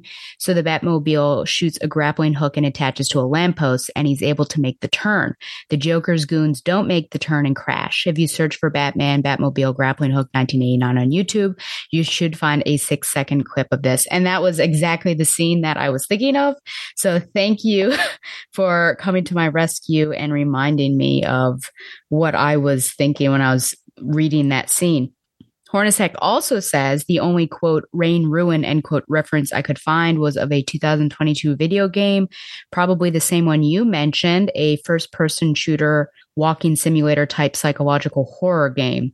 Lost in the mountains and sheltering from the rain in her ruin, she had no choice but to reveal her night in the ruins. As she relies on her smartphone's lights to explore the pitch black ruins, she hears a cry out of nowhere.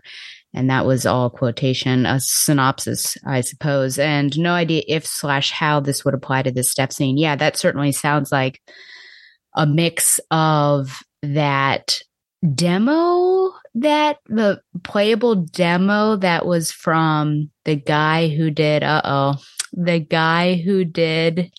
Metal Gear Solid. And, oh, that's not good. I know his name, but I can't remember it. So he did, I can't remember what that sim was that you can't get anymore, but it was this demo that you could do that was horrifying. But it sounds like a mix of that and then also Alan Wake, because of course you have to use flashlights in Alan Wake. And from 223 Part 1, FYI, episode 1 from 12 years ago, here we go, was a couple of seconds under 26 minutes long, so close to that under 20 minutes claim. Well, thank you, Hornacek, for keeping me or holding me accountable. And I think the final comment comes from one of my friends, at least he likes to call me that, Harry Shoot, and he corrected me because I couldn't remember what the Predator game was called. And of course, I've been playing with him at its Predator Fireteam Hunt. I don't think that's what it is. It's called Hunting Ground. So he was trying to troll me. He said Predator, Fireteam Hunting. You know, I did the best I could. I've actually been playing Aliens Fireteam Elite. I think that's what it's called, with Harry. And that has been a lot of fun as well. And yeah, unfortunately, if I play late at night, not the Predator game, that hadn't had any adverse effects, but the Aliens Fireteam Elite, if I play late at night and then immediately go to bed, there have been 2 times that I've woken up in a panic and thought that this shadow in front of my closet was in fact a xenomorph that was hanging out there. So I either can't play it right before bed or I need to do something in between playing and going to bed. So last time I read a chapter of a book and then went to bed. So that worked out. And I will think of the man's name. I'll think of it before someone corrects me. So anyways, or tells me who it is. From my Earth 2 BFF, we've got one email from her and then an email from somebody else. So Shayna says, BFF Stella, there's definitely much better queer representation in media these days. I haven't seen an instance of gay panic in anything recently, though in my experience, there is still a bit of queer baiting and stereotyping that happens. Yeah, I would agree. I think, the most recent queer baiting episode was most likely Finn and Poe, because it seemed like it was a will they, won't they, and then they did not. And I haven't seen it, but I had heard of some really terrible queer baiting because it seemed like they were really pushing for it, and Teen Wolf, and then never pulled the trigger. And I will say that because Shayna does also in a later email, but I'll probably just stick with this big one, ask me what I think about Paper Girls. And there's certainly some gay panic in Paper Girls, though it's warranted with what's going on. And I will say, without spoiling anything about the Amazon series, that I loved Paper Girls, and Tom and I recorded a special on his pop culture affidavit over at the Two True Freaks on that series, because a couple years ago we had talked about the comic series. So if you're interested in hearing our thoughts and having a discussion about that, then go over there. I think it's supposed to come out next week. So I guess when, the same week as this episode is dropping. So continuing the email, I also don't recall Batgirls being promised as a Cass Steph book. I thought the focus was supposed to be on all 3 of them. Same, at least that was the impression I got from Clunan and Conrad. I think from what I heard around, some fans are upset because some of the covers have led them to think otherwise, i.e. variants for number 1 that only had Cass and Steph on them. also, if you think about the main cover for this one, I tried to find some more evidence for this being marketed as a Cass Steph book and asked around, but couldn't find any other answers. That being said, we had a Steph arc for the first 6 issues, and these last 2 issues don't seem to focus on any individual background in particular.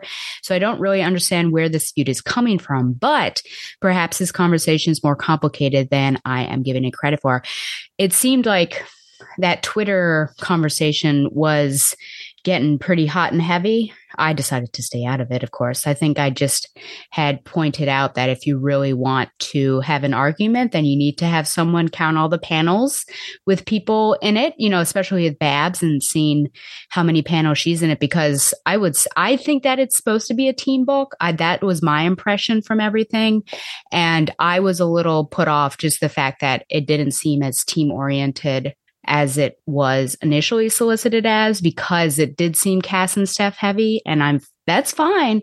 But if you're saying it's a team, then I think there should be some equality there, but maybe the writing team is just kind of getting to understand what they actually want to do, and we'll start to do it. Because I feel like with issue 9, it was pretty equal with, let me think if that's a true statement or not. I'll get back to you now that I'm thinking about that. But, you know, the cover for 9 just shows Steph and Cass. So we'll see. I have very little to say about Batgirl's number 8. For as big of a threat as Seer was when the series began, I felt a little let down about how things ended with her. Do you think we'll see her again? It doesn't seem to me that Barbara would admire her. I agree with you. I think a better description would be to have compassion or empathy for Seer, some of my favorite words. I guess if there is any admiration for Seer, or Calculator for that matter, it would be for their skill with a computer. All the best, Shannon. Yeah, I completely agree with you there. That admire word was just... It's interesting because when I think about admire, and had I thought about this earlier, I would have done some research on language of origin, which if I were to guess, I would say Latin, and miror, mirari, or admiror, and which is like wonderment or amazement. It should be, and that, you know, having that prefix towards somebody. And that usually, of course, leads to wanting to not necessarily become them, but certainly act similarly to them. And I don't think, Barbara is a grown woman, so I don't think necessarily that is. Yes, I think looking at that computer setup and seeing how young Seer is, she might show respect, like mad respect for what you've done with this at such a young age, but admire is not necessarily the word that I would use. And I do feel like we'll see her again. I think there was so much buildup, not only in this book, of course, but with everything that was going on in Fear State, that seems like a terrible waste of a character. And it may have already been just because of how much buildup it was for in Fear State. And then coming over here, you're like, this is going to be the big bad that'll last for 30 issues or something. So I think that Seer will pop up again. I think Seer will be doing some machinations in the background, maybe the arch nemesis of the team that just repeatedly pops up and uses other agents. And then you find out, oh my gosh, would you believe it's the Kingpin? No, it's the Seer. So I imagine that I will see her, or we will see her again. Okay. And then thanks, Shana, for writing in. And then our final email is from Adam Rogers. And he says, and you know what I need to ask people, I think, to do for me in the future is if you write into me, I think you should put your pronouns, because I'm guessing, and I shouldn't probably do that. So I should just use third person and say Adam. So Adam says, but if you would like to, you can give me your pronouns just so I don't ever mess that up. But Hornacek, I'm led to believe that Hornacek might be a man, but I use they just in case. So anyways, here we go. So Adam says, I don't see any point in a Predator movie without violence.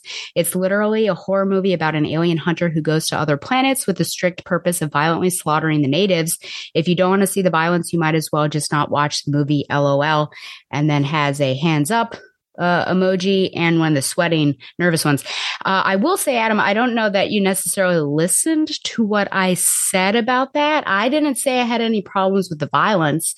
I said I thought it ridiculous that in an edited version of the film, we edit out the word vagina, but we see a man's head blown off and a shield come up and take off another guy's legs. So I was unsure about what exactly should be edited and what is not. I mean, I agree with you. Yeah, a Predator is all about the violence. I knew going in what I was seeing. I've seen all the Predators before. That was a repeat viewing. So that was my point there. Also, just a recommendation for everybody. I highly recommend Prey, which was amazing and perhaps one of the most respectful representations of Native people that I've actually ever seen. But the lead character is amazing, and the Predator there is pretty amazing. And seeing the first time that the Predator comes to Earth was pretty cool. Continuing on. As for the cursing, though, words like vagina and penis aren't so much cursing as inappropriate. Although in a critical setting, literally talking about the body parts in a non-crass way is a bit different. However, words like dick or pussy are cursing. I guess it depends on when you're using it. I mean, I wouldn't necessarily drop vagina or penis in like a dinner setting, but they were on a bus and they were military people. I mean, they all had their various issues, and this guy was the jokester. So I guess they wanted to go with hoo-ha. And as for pussy that you're using, I do wonder in what context you're using it, because if you're literally talking about the vagina, that's one thing. But if you call somebody a pussy, are you aware that that is actually short for pusillanimous? I don't think many people do. I think people call someone else a pussy thinking that it's an insult because you're calling them a name or word associated with female genitalia, but it is not. So just, yeah. Everyone should be looking up pusillanimous to see if you're using pussy correctly. And here we go.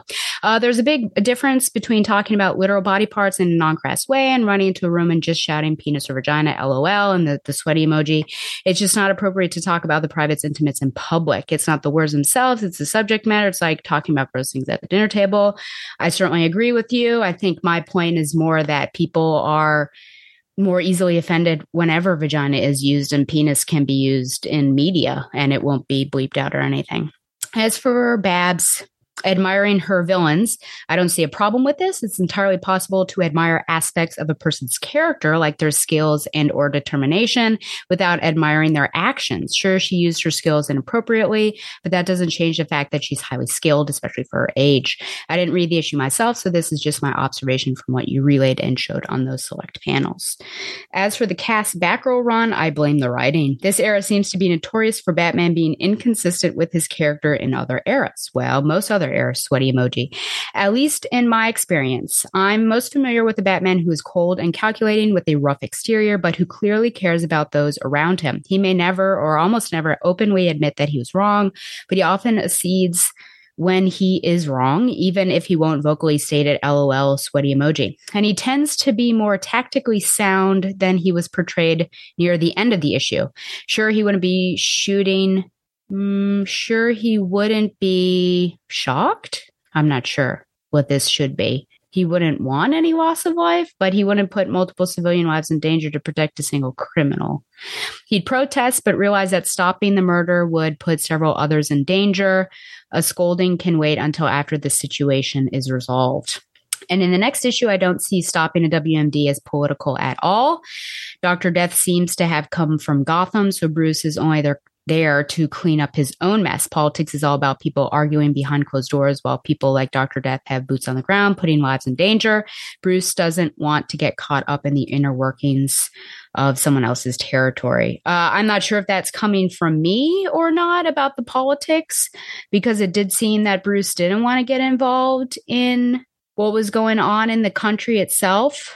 But I don't know if you're responding to something that I said or in the issue, and I'm just trying to forget those issues anyways because I didn't care for them. I will say that, yeah, this Cass and Batgirl run basically is not the best. Even Donovan has said that he kind of jumped off the book or lost interest in it until a certain point of time. So I know that, my expectations are generally low now when I read that. And you're putting words into Bruce's mouth unless there's a panel you didn't show that says otherwise. He didn't say that he and Cass were not there to help people. Again, I'd say stopping WMDs is very helpful for the people of the area. He's just getting her to focus on the mission, LOL. This isn't Gotham. He doesn't care about the petty squabbles amongst the local politicians and people in power there. He wouldn't want outsiders meddling with the inner workings of his city, particularly without permission like that either.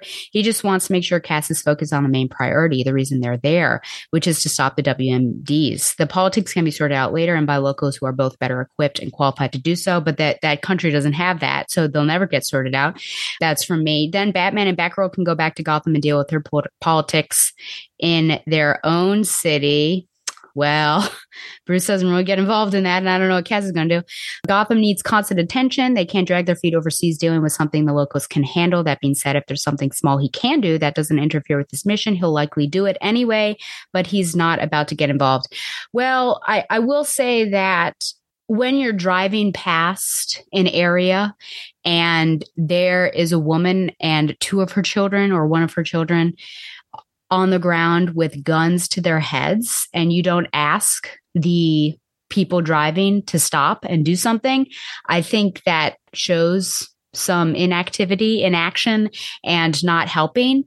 And I don't think that I put words. I guess I'll say two things. First of all, if you have listened to this or watched this, many people know that I am just over dramatic and exaggerate things when it comes to Batman, Bruce Wayne. And it's mostly to get at Donovan because he gets upset at it. But in that case, that was pretty well written in that bathroom scene where he said that they weren't there for that. They weren't there to help the people where they needed to help. Like they had to stop the WMD. Yes, that means helping people. But he was telling her that she couldn't help out with some of the other issues, human rights issues that were going on. So I don't think that was putting words into his mouth, but I do, get dramatic where he is involved. So it could have happened. As for her seeing people mistreated, she's been in Gotham for a while, mostly during No Man's Land, for crying out loud. Sweaty emoji. I doubt the streets look much different there. Maybe the government is less oppressive, but there are plenty of criminals with their boots on other people's necks with little regard for human life. Yeah, but in Gotham, if she saw that, she would stop it. So I think that's the difference here, is that they're in a car and they don't stop. And in Gotham, she would have done something about a gun being put to the head of a mother and her child. The writers aren't pairing up Batman and Batgirl. They're just showing how base and vile the criminals are, that the criminals, would do so. Well, I guess Bruce Timm actually paired them up, but let's just try and forget about that. And there's a nauseous emoji and some eyeballs, but also not to give the villains too much credit, and then maybe a rolling eye. I don't know, but it's unlikely they can tell Batgirl's age with her face completely covered. Yeah, I don't know what to say. The fact that it is coming from a villain is one thing, but the writers wrote that. So I guess that would be, why would that even be in their head? I think is my question. Why would you even go there? There are other things that you could potentially say. Continuing on, I don't think it's homophobic at all to be offended that someone thinks you're something that you're not. Homosexuals would likely not appreciate being paired with someone of the opposite sex either, LOL. Does that make them heterophobic? No, that's just how it works. Obviously, this does not apply to bisexuals. Now, if you shiver every time the subject is brought up, or you're sickened by witnessing homophobic behavior, that's different. You mean you're sickened by witnessing homosexual behavior. But even then, it's pretty natural for a heterosexual not to be attracted to homosexual behavior. I would almost debate you on that, because we know that there are many heterosexual men that are in fact turned on by two women kissing. But I digress. As long as you're not expressing this outwardly and offensively, it's no one's business, and I don't see the problem.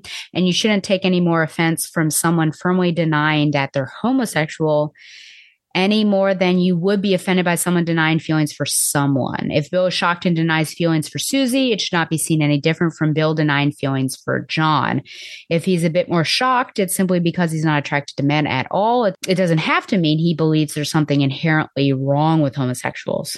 So I get what you're saying with this example here. I personally think maybe we shouldn't compare queer experience with straight experience. So I don't know that I'll comment too much on it, but I also think that, yeah, if I said something to Bill, are you dating John? And he says, no, I'm straight. That's one thing. Then, my bad. But then if I say, Bill, are you dating John? I was like, oh my gosh, no, that's so gross. I mean, those are more the reactions that we're counting on. And I think I was talking about in the previous episode. And that's certainly what I've experienced more, and what we're talking about. This may have came up maybe with Shayna's email. But I frankly have more of the latter and not much of the former because, yeah, I mean, as you know, or people know, I like to ship my students. So I get many of the reactions of like, ew, gross, I don't like him kind of thing.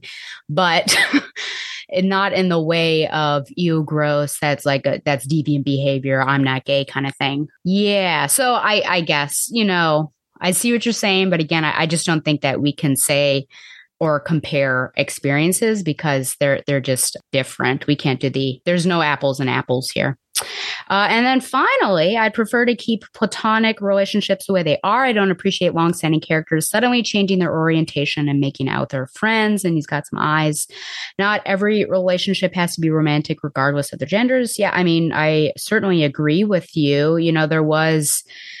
I had mixed feelings about the Iceman coming out in, was it All New X-Men? Just because it was very new. It was very new. And, you kind of wonder like, oh, is there kind of some previous evidence of all of this going on? But then you also think, well, people come out all the time and sometimes it's shocking. And sometimes you look back and you're like, oh yeah, that does make sense. So I agree with you. I think that was one of I assume you're agreeing with me because I also said that, Cass and Steph are fine as friends. If we really needed to make them romantic, I think you really got to prove it. And to wrap up, thanks for the great podcast. Even if we don't always agree on everything, sweaty emoji, and then keep it up. And then there's a wink. So yeah, thanks for all your comments. I think, sorry, I've just, some of the comments I may not have responded to well, just because I don't know what you're responding to. So I did the best though, but I appreciate obviously everyone's time when they write something in. I know that is laborious sometimes. And Adam, you wrote in a lot, so I appreciate that. Okay. Well, now we're going to move on to Batman 126. I will say that Babs is in there. She is coordinating and organizing as Batman is fighting this failsafe character. And she also contacts Leslie Tompkins once Batman is injured, and she's talking to other members of the Bat family. A weird looking Leslie Tompkins, by the way. Apparently they DH'd her even more. I remember when they initially DH'd her, but now she's really DH'd. And the Batgirls also appear to help. And then we have, and she's not in here very much, but I don't know. Now it's just, I think, tradition to cover some Nightwing. And hopefully Nightwing, I don't know when I'll stop, if I stop, but hopefully it will continue being really good and have some of these people in it. So these people that I care for, that is. I can still no longer read these synopses because even when I grabbed it, I noticed that it had nothing to do with what was going on.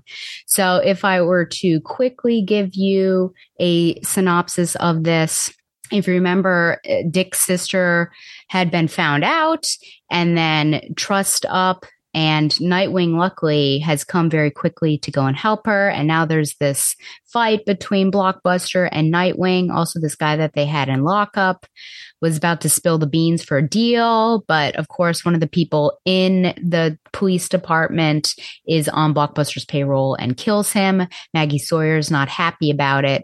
And Batwoman shows up, which immediately I thought, how's this going to go down? And well, yeah, how's this going to go down in multiple ways? Number one, do Kate and Maggie even know about each other? Because, all retcons and all that business. And then number two, if they do know about each other, then how are they going to get along? Interesting. Sorry, I saw this image and I wondered, the first time I read this, I thought, that's not Huntress, is it? And now I guess it is, but I'm confused at her use of a bow staff / the Screamo sticks. But anyways, yeah, so there are many different cameos here. Golly, Duke Thomas is even in there. And they all plan to stop some crimes that Blockbuster is in charge of. So everyone, coordinating, of course, is Oracle. And then Blockbuster does a real dirty thing and destroys the Haven, and in particular, Alfred's statue. And now we have an actual battle. Look at that. Looks horrifying right there with Blockbuster's two meaty hands on the children. And then, of course, what's Dick going to do? But he kneels before Zod, aka Blockbuster. And then Blockbuster does that huge ground pound that often Hulk does. And look at this. How was his mask affixed if it just came off with a little punch? And so this is just not a good thing because Dick Grayson has been unmasked. Was that the end of it? Go up one. Oh yeah, Dick Grayson now he's even angrier. So secrets no more. So that's what happens here. The synopsis didn't talk about that at all. I think of, what I have to say. Obviously, it was a really great issue and had fun. I'm wondering if, I may have missed something, but I do wonder if, number one, this woman's name is Audrey and it's spelled like Audre Lorde. So I don't know if that's a wink, wink, nudge, nudge.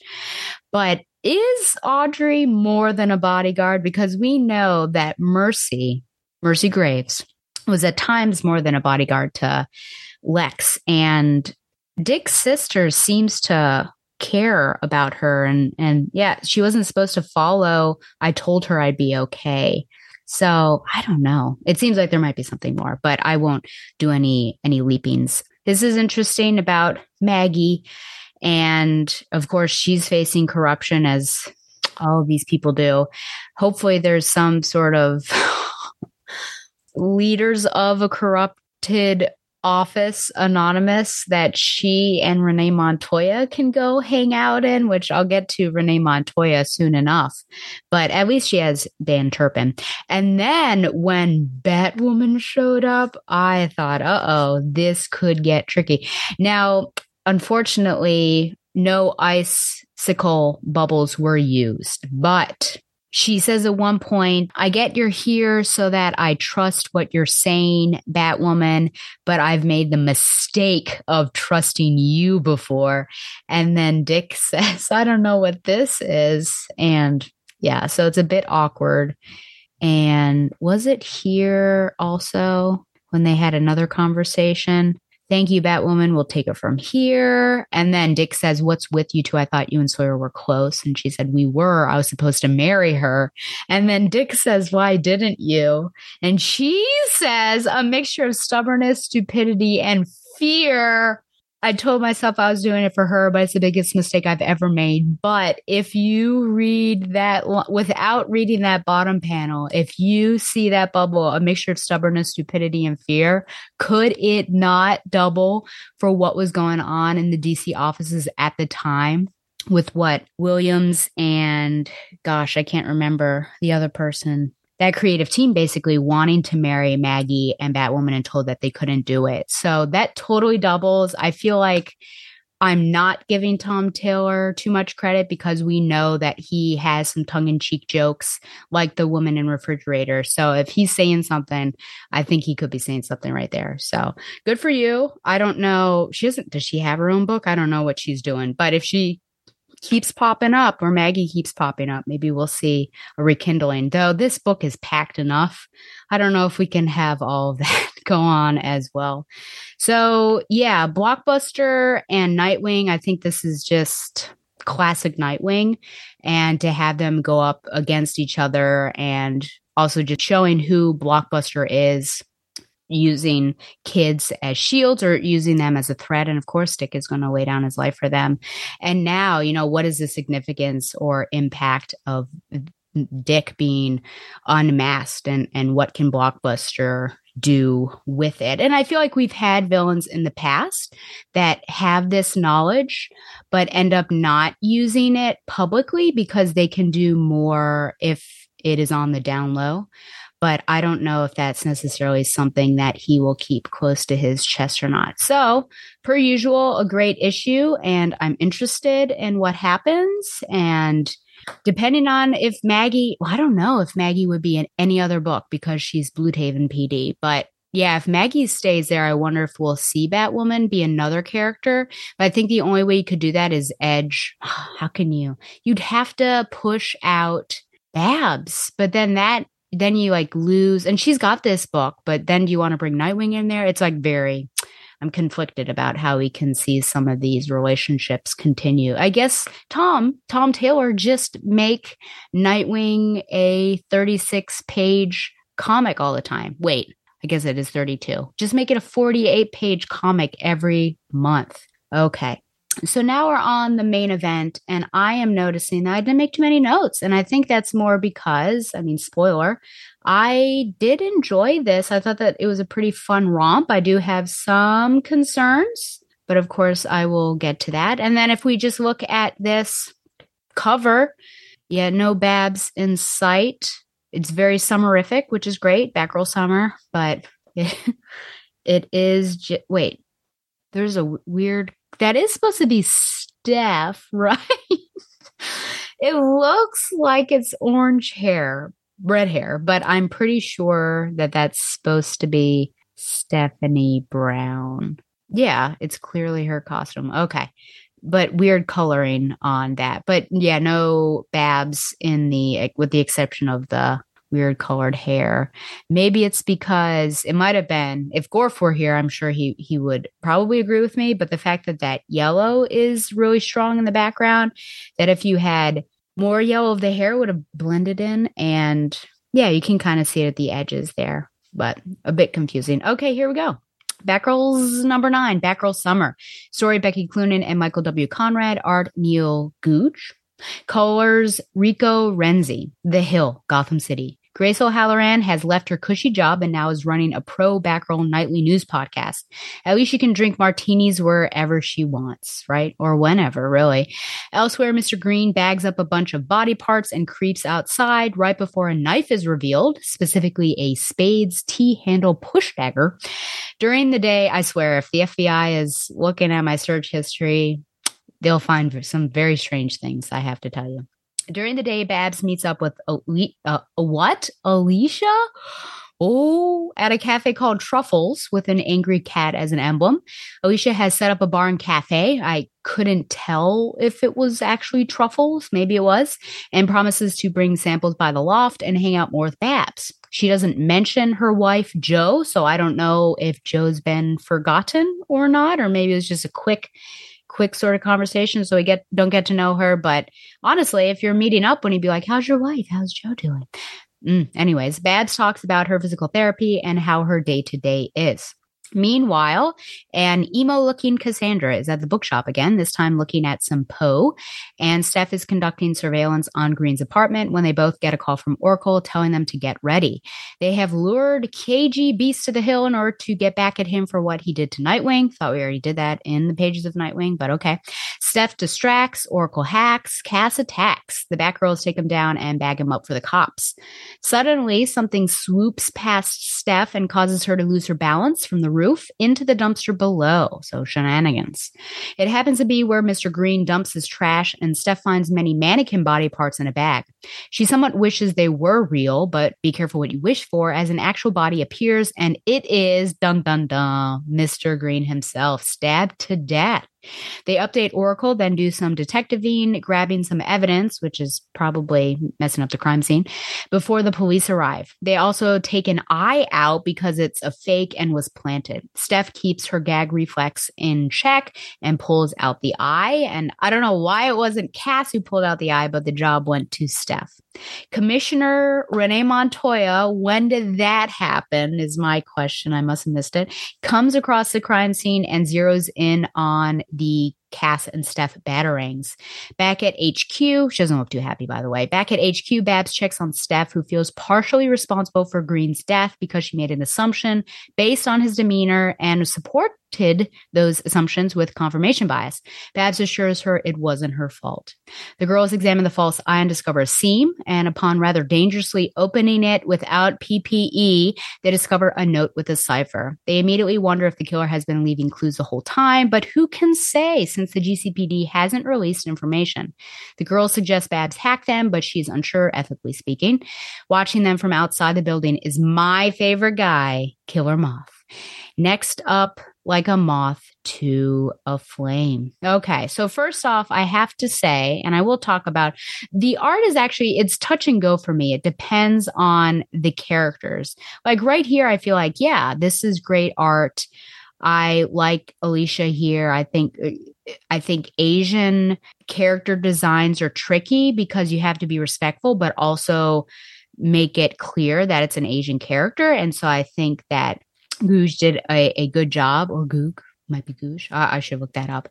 But then we get to Cass and we make some strange, this is a strange design decision in my opinion. And I like how it says bookworm, but it's just fishnets, short shorts, and flats. I don't know. And Donovan had sent me a still of this when he had a review copy and said that she looked like some character from Invader Zim. And I've never watched that, but it 100% does. But it's just interesting choices here. I mean, maybe they're trying to contrast her style with Steph's. But so overall, like I said, yeah, touch and go, I think, or positives and negatives maybe is the best in regards to the art here. And of course, we're changing from Robbie Rodriguez, so we just have to get used to it. Here's the question. Is alcoholism funny? I mean, obviously the answer is no.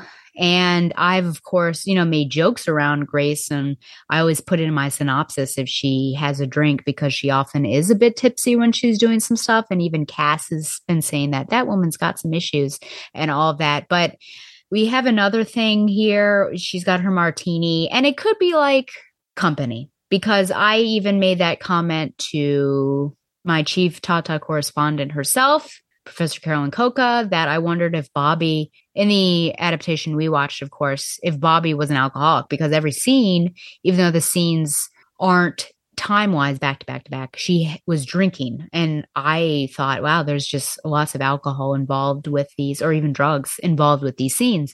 But every time we see Grace, she has a drink, and she does seem like she's tipsy. And I'm wondering how long we're going to go with this. Like, is this just kind of a funny character quirk or we're trying to make it funny? Or are we going to lead to something that this, maybe her drinking causes some sort of issue and she's got to get help? I don't know. But at this point, we're 9 issues in, and this is consistent. I would like to know the purpose of it. And maybe some of you out there just feel like this is too much. You're giving it too hard of a time. But it's clear that this is a character detail, that when you think Grace O'Halloran, you not only think reporter, but you also think that she's probably got a couple drinks in her. So I guess I have questions as to why and where we're going with it. Yeah, so Alicia returns. And I do feel like this cat, I feel like I've seen a cat similar to this. I don't know is that Burger the cat? Or, on Instagram where there are some cats that look like that. They look very grumpy, but they're very pleasant because, reels on Instagram, basically the cats and the corgi bottoms are what infiltrate my reels. But here we have Alicia, which I was astounded to see her catching up as if no time had passed. Why, I wonder? So have we seen Frankie in this run? I don't think so. When was the last time that we did see Frankie? It's been a little while. So we're bringing some people back. Frankie would have been the most recent to come back, but she hasn't. Frankie would also be a good person to bring back in terms of having good and bad days and talking with Babs about that. I guess Babs is managing on her own. But Alicia here is an interesting choice because, yes, I've never forgotten Alicia. The writers have, but I wondered if this was because of the movie. And we know that comics are written in advance. So let's say that, what do you think, 3 months ago this comic was written? That was, of course, well before the news that the Batgirl film was being shelved, might be the best word. So this might have been a way to bring this character back, knowing that she was going to be in the film. But I wonder, I want to give the writers credit. I feel like they've done their research, but I do wonder about her wife, because that was, I feel like, a pretty big thing. It was also a slap in the face that, these minor queer characters can get married, but major queer characters cannot. Not saying that the minor queer characters shouldn't, but just saying, like, why can't everybody get married? But yeah, I guess I would say, because I normally do that, if I see someone after a long time or even catching up with them, I would ask about their significant other. So the fact that Babs doesn't ask how Joe is shocking to me. And that makes me think that Joe's been forgotten, but here Alicia is. So I do like how much Cass is reading, and I found it interesting, these purple boxes here, because I wonder if the purple box person, whoever writes that, did their research, her there. Let's see. The purple boxes say the following. While we were in grade school reading the classics, Cass was being trained how to kill, not a fun way to grow up. Babs taught her that it's never too late to start, though. One book and Cass was hooked. She's been going through a book a week. Reading is fundamental. And I'm not there yet in my reread, but I'm just remembering the struggle that Cass had reading, that she really didn't want to do it very often. And then, of course, Barbara just completely blows up at her. So we've not included that purple box person. But yeah, it makes it also seem just that it wasn't a struggle. Like, it took her one book and then she's good to go. I think the purple box person does make it seem easier than it really was. And that could have been an interesting, either the purple box or in the actual page to show, because I feel like there's not too much representation of people that have reading disabilities. And that was certainly something that she had, a speech disability as well, that Cass had. And so mentioning that and not making it sound easy. And we also know that kids in general, young adults, have trouble with reading, whether that's attention or just not being interested. So I think there could have been, this page is okay, but I just feel like you had an opportunity to talk a bit more deeply about her struggles, and then also make it an encouragement for young adults that there are cool things to read, and to not give up on it if you just don't like the required reading in your school. Okay. Yeah, the KG Beast, this whole thing is very interesting. Yeah, so this is art that I don't like. I don't like how, why are her eyes so bugged out like that? I don't like how Steph is. It's funny to see the eyeball through the binocular, but actually it's just ocular, because there's only one. But yeah, the bottom there, I'm like, that's not really that attractive. But it's funny. So they entrap in KG Beast, basically they trick him to come over to take him down and get even up the score. But am I misremembering? So he was taken out by Wally, wasn't he? And then in Nightwing, and Wally basically said this was for Dick, and shouldn't he have been taken away at that point in time, or did he get away? It's been a little while since I've read that team up issue, but it just seems a bit overkill. And also, it's interesting that Dick doesn't have much agency, does he? Because all these people are taking out KG Beast, but Dick. Shouldn't he be the one to be like, you did this to me, now I'm coming after you? Okay. I do like, yes, when Steph said, I am distraction incarnate. And it kind of seems like something that I would probably run into battle saying as well. I also liked when Babs, who is actually Oracle here and coordinating things, hacks into his HUD almost, and really is a HUD, and how she basically gives, I don't know, a virus or something, implants a worm maybe, and you've got, that kind of seems dangerous. Why did she do that? This is a big error. I didn't even notice that before, but Steph and Cass, for the most part, in their digital representations are protected, though I don't know why Steph's mask isn't on. Barbara wouldn't have done that. it wouldn't have been Barbara's face. It would have been the Oracle mask. Uh-oh. That's a big no-no. Most likely on behalf of the artist. And then it goes to the writer who probably gave that direction. But we can blame Babs, but that was a bad look right there. And then at the very end, of course, discovering this dead body. And now there are multiple problems with this. I think the fact that Barbara encourages them, if you're going to collect evidence, better do it quick, because they are messing up the crime scene. And I think some of the things they could absolutely take and leave other stuff. So just take a piece of something and then leave. But the fact that they take the eyeball, I think, is a big no-no, and messing around a bit with the body. I feel like Batman doesn't do this much obstruction or what is it called? Something, a crime scene. I can't remember. Oh man, this is a bad episode with me, like forgetting names of different things. Anyways, there we go. So messing up the crime scene, we'll just go with that. And then the eyeball is, I think, a big no-no. And here's Renee. Someone will have to write in and tell me. I thought I was going to ask Donovan about this, of why Renee is in here, but I did not. I forgot to do that. So Renee, when did she become commissioner, basically? I think it's awesome. But I just wondered when that happened. And hopefully KG Beast actually stays there. I do like this moment between Babs and Steph, just that Steph feels guilty over profiling Green just on his grumpiness and saying that, oh, that must have been, what caused his murder, because I was just suspicious of him and wasn't looking elsewhere. And so the real murderer got to Mr. Green, and it's a learning experience, I think, but Babs isn't hard on her and says, listen, these two things don't have to do with each other and it is not your fault. And so I did like that.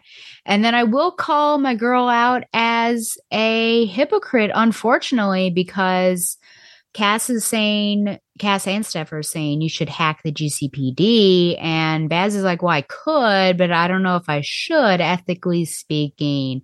And I just say, well, that she's a hypocrite because of what she did in the first part of this episode. So she's hacked many a thing that she should not have. Obviously, she's taken funds from Blockbuster, and I know she's stolen things that he's stolen. But then there's also Hideo Kojima. Thank you, brain. Hideo Kojima is the person who did this horror psychological thriller walking simulator demo thing, and then he also did Metal Gear Solid. So there you go. And also I think what is it, the NSA, or like she had gotten some missile codes. The Pentagon was something else that she hacked. I'm trying to think of all the places that she hacked. So I don't know where this ethical quandary is coming from when she has clearly done it other places. And then, of course, my best guy shows up. I don't know why he was is he the murderer? That would be weird. That seems kind of strange for Killer Moth to be killing people, but you do wonder why he was at that roof when Steph gets knocked off. Yeah, right here. Yeah, I guess it is him. But why? Why? Unless he did that on purpose in order to find the clues of the mannequin and then the dead body. So maybe Mr. Green was Killer Moth's friend and he's trying to avenge him, but no one would believe him.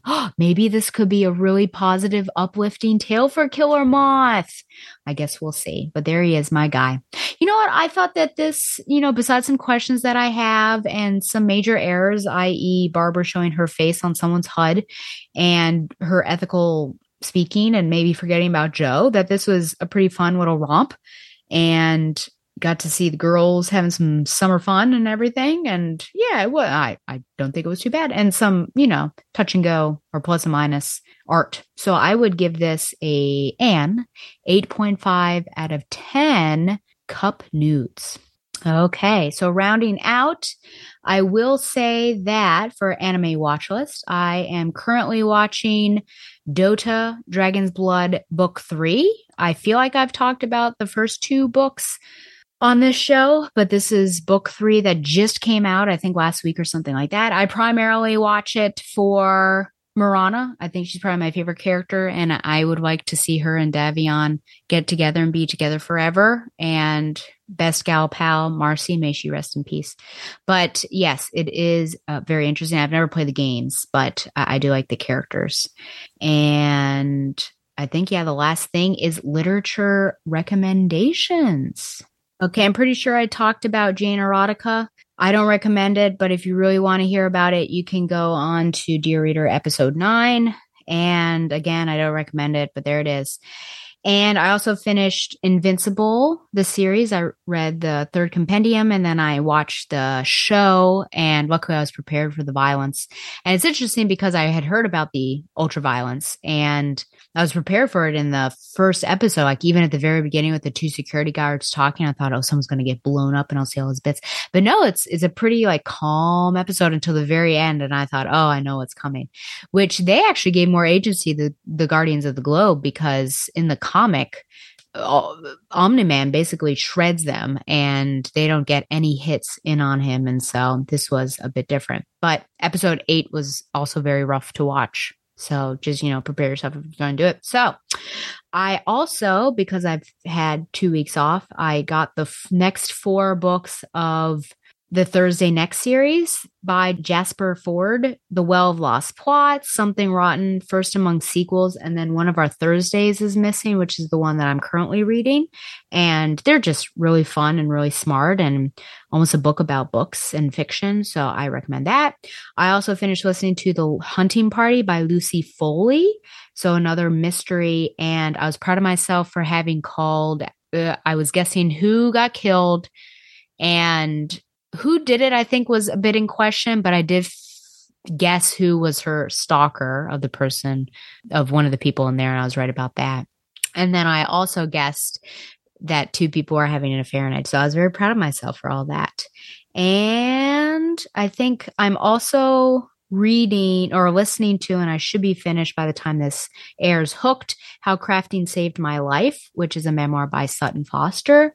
If you're a fan of Broadway, then you might like that. And yeah, I've been enjoying that. And I like to get the audiobooks of memoirs because oftentimes the actual writer reads them. And so that's pretty cool to hear their words with their own voice. So I think that's it. Yeah, I got myself into a bit of a library pickle because I had requested the library to bring into circulation the next 2 Thrawn books from, I can't remember, Ascension or Ascendancy, because they had the first one. So that was my reason. You have the first one. Can you have the next 2? And when I was in Europe, I got an email that one was coming in and I got hold on it and everything. So I get it when I come back from Europe. And I thought, this seems strange. I don't think this is the second one. It wasn't. It was the third.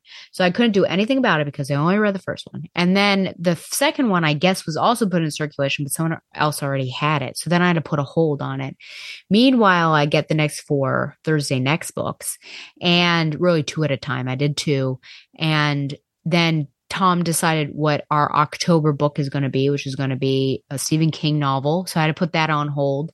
And then all at once, I had 2 Thursday Next books come in, the Stephen King and the second Thrawn.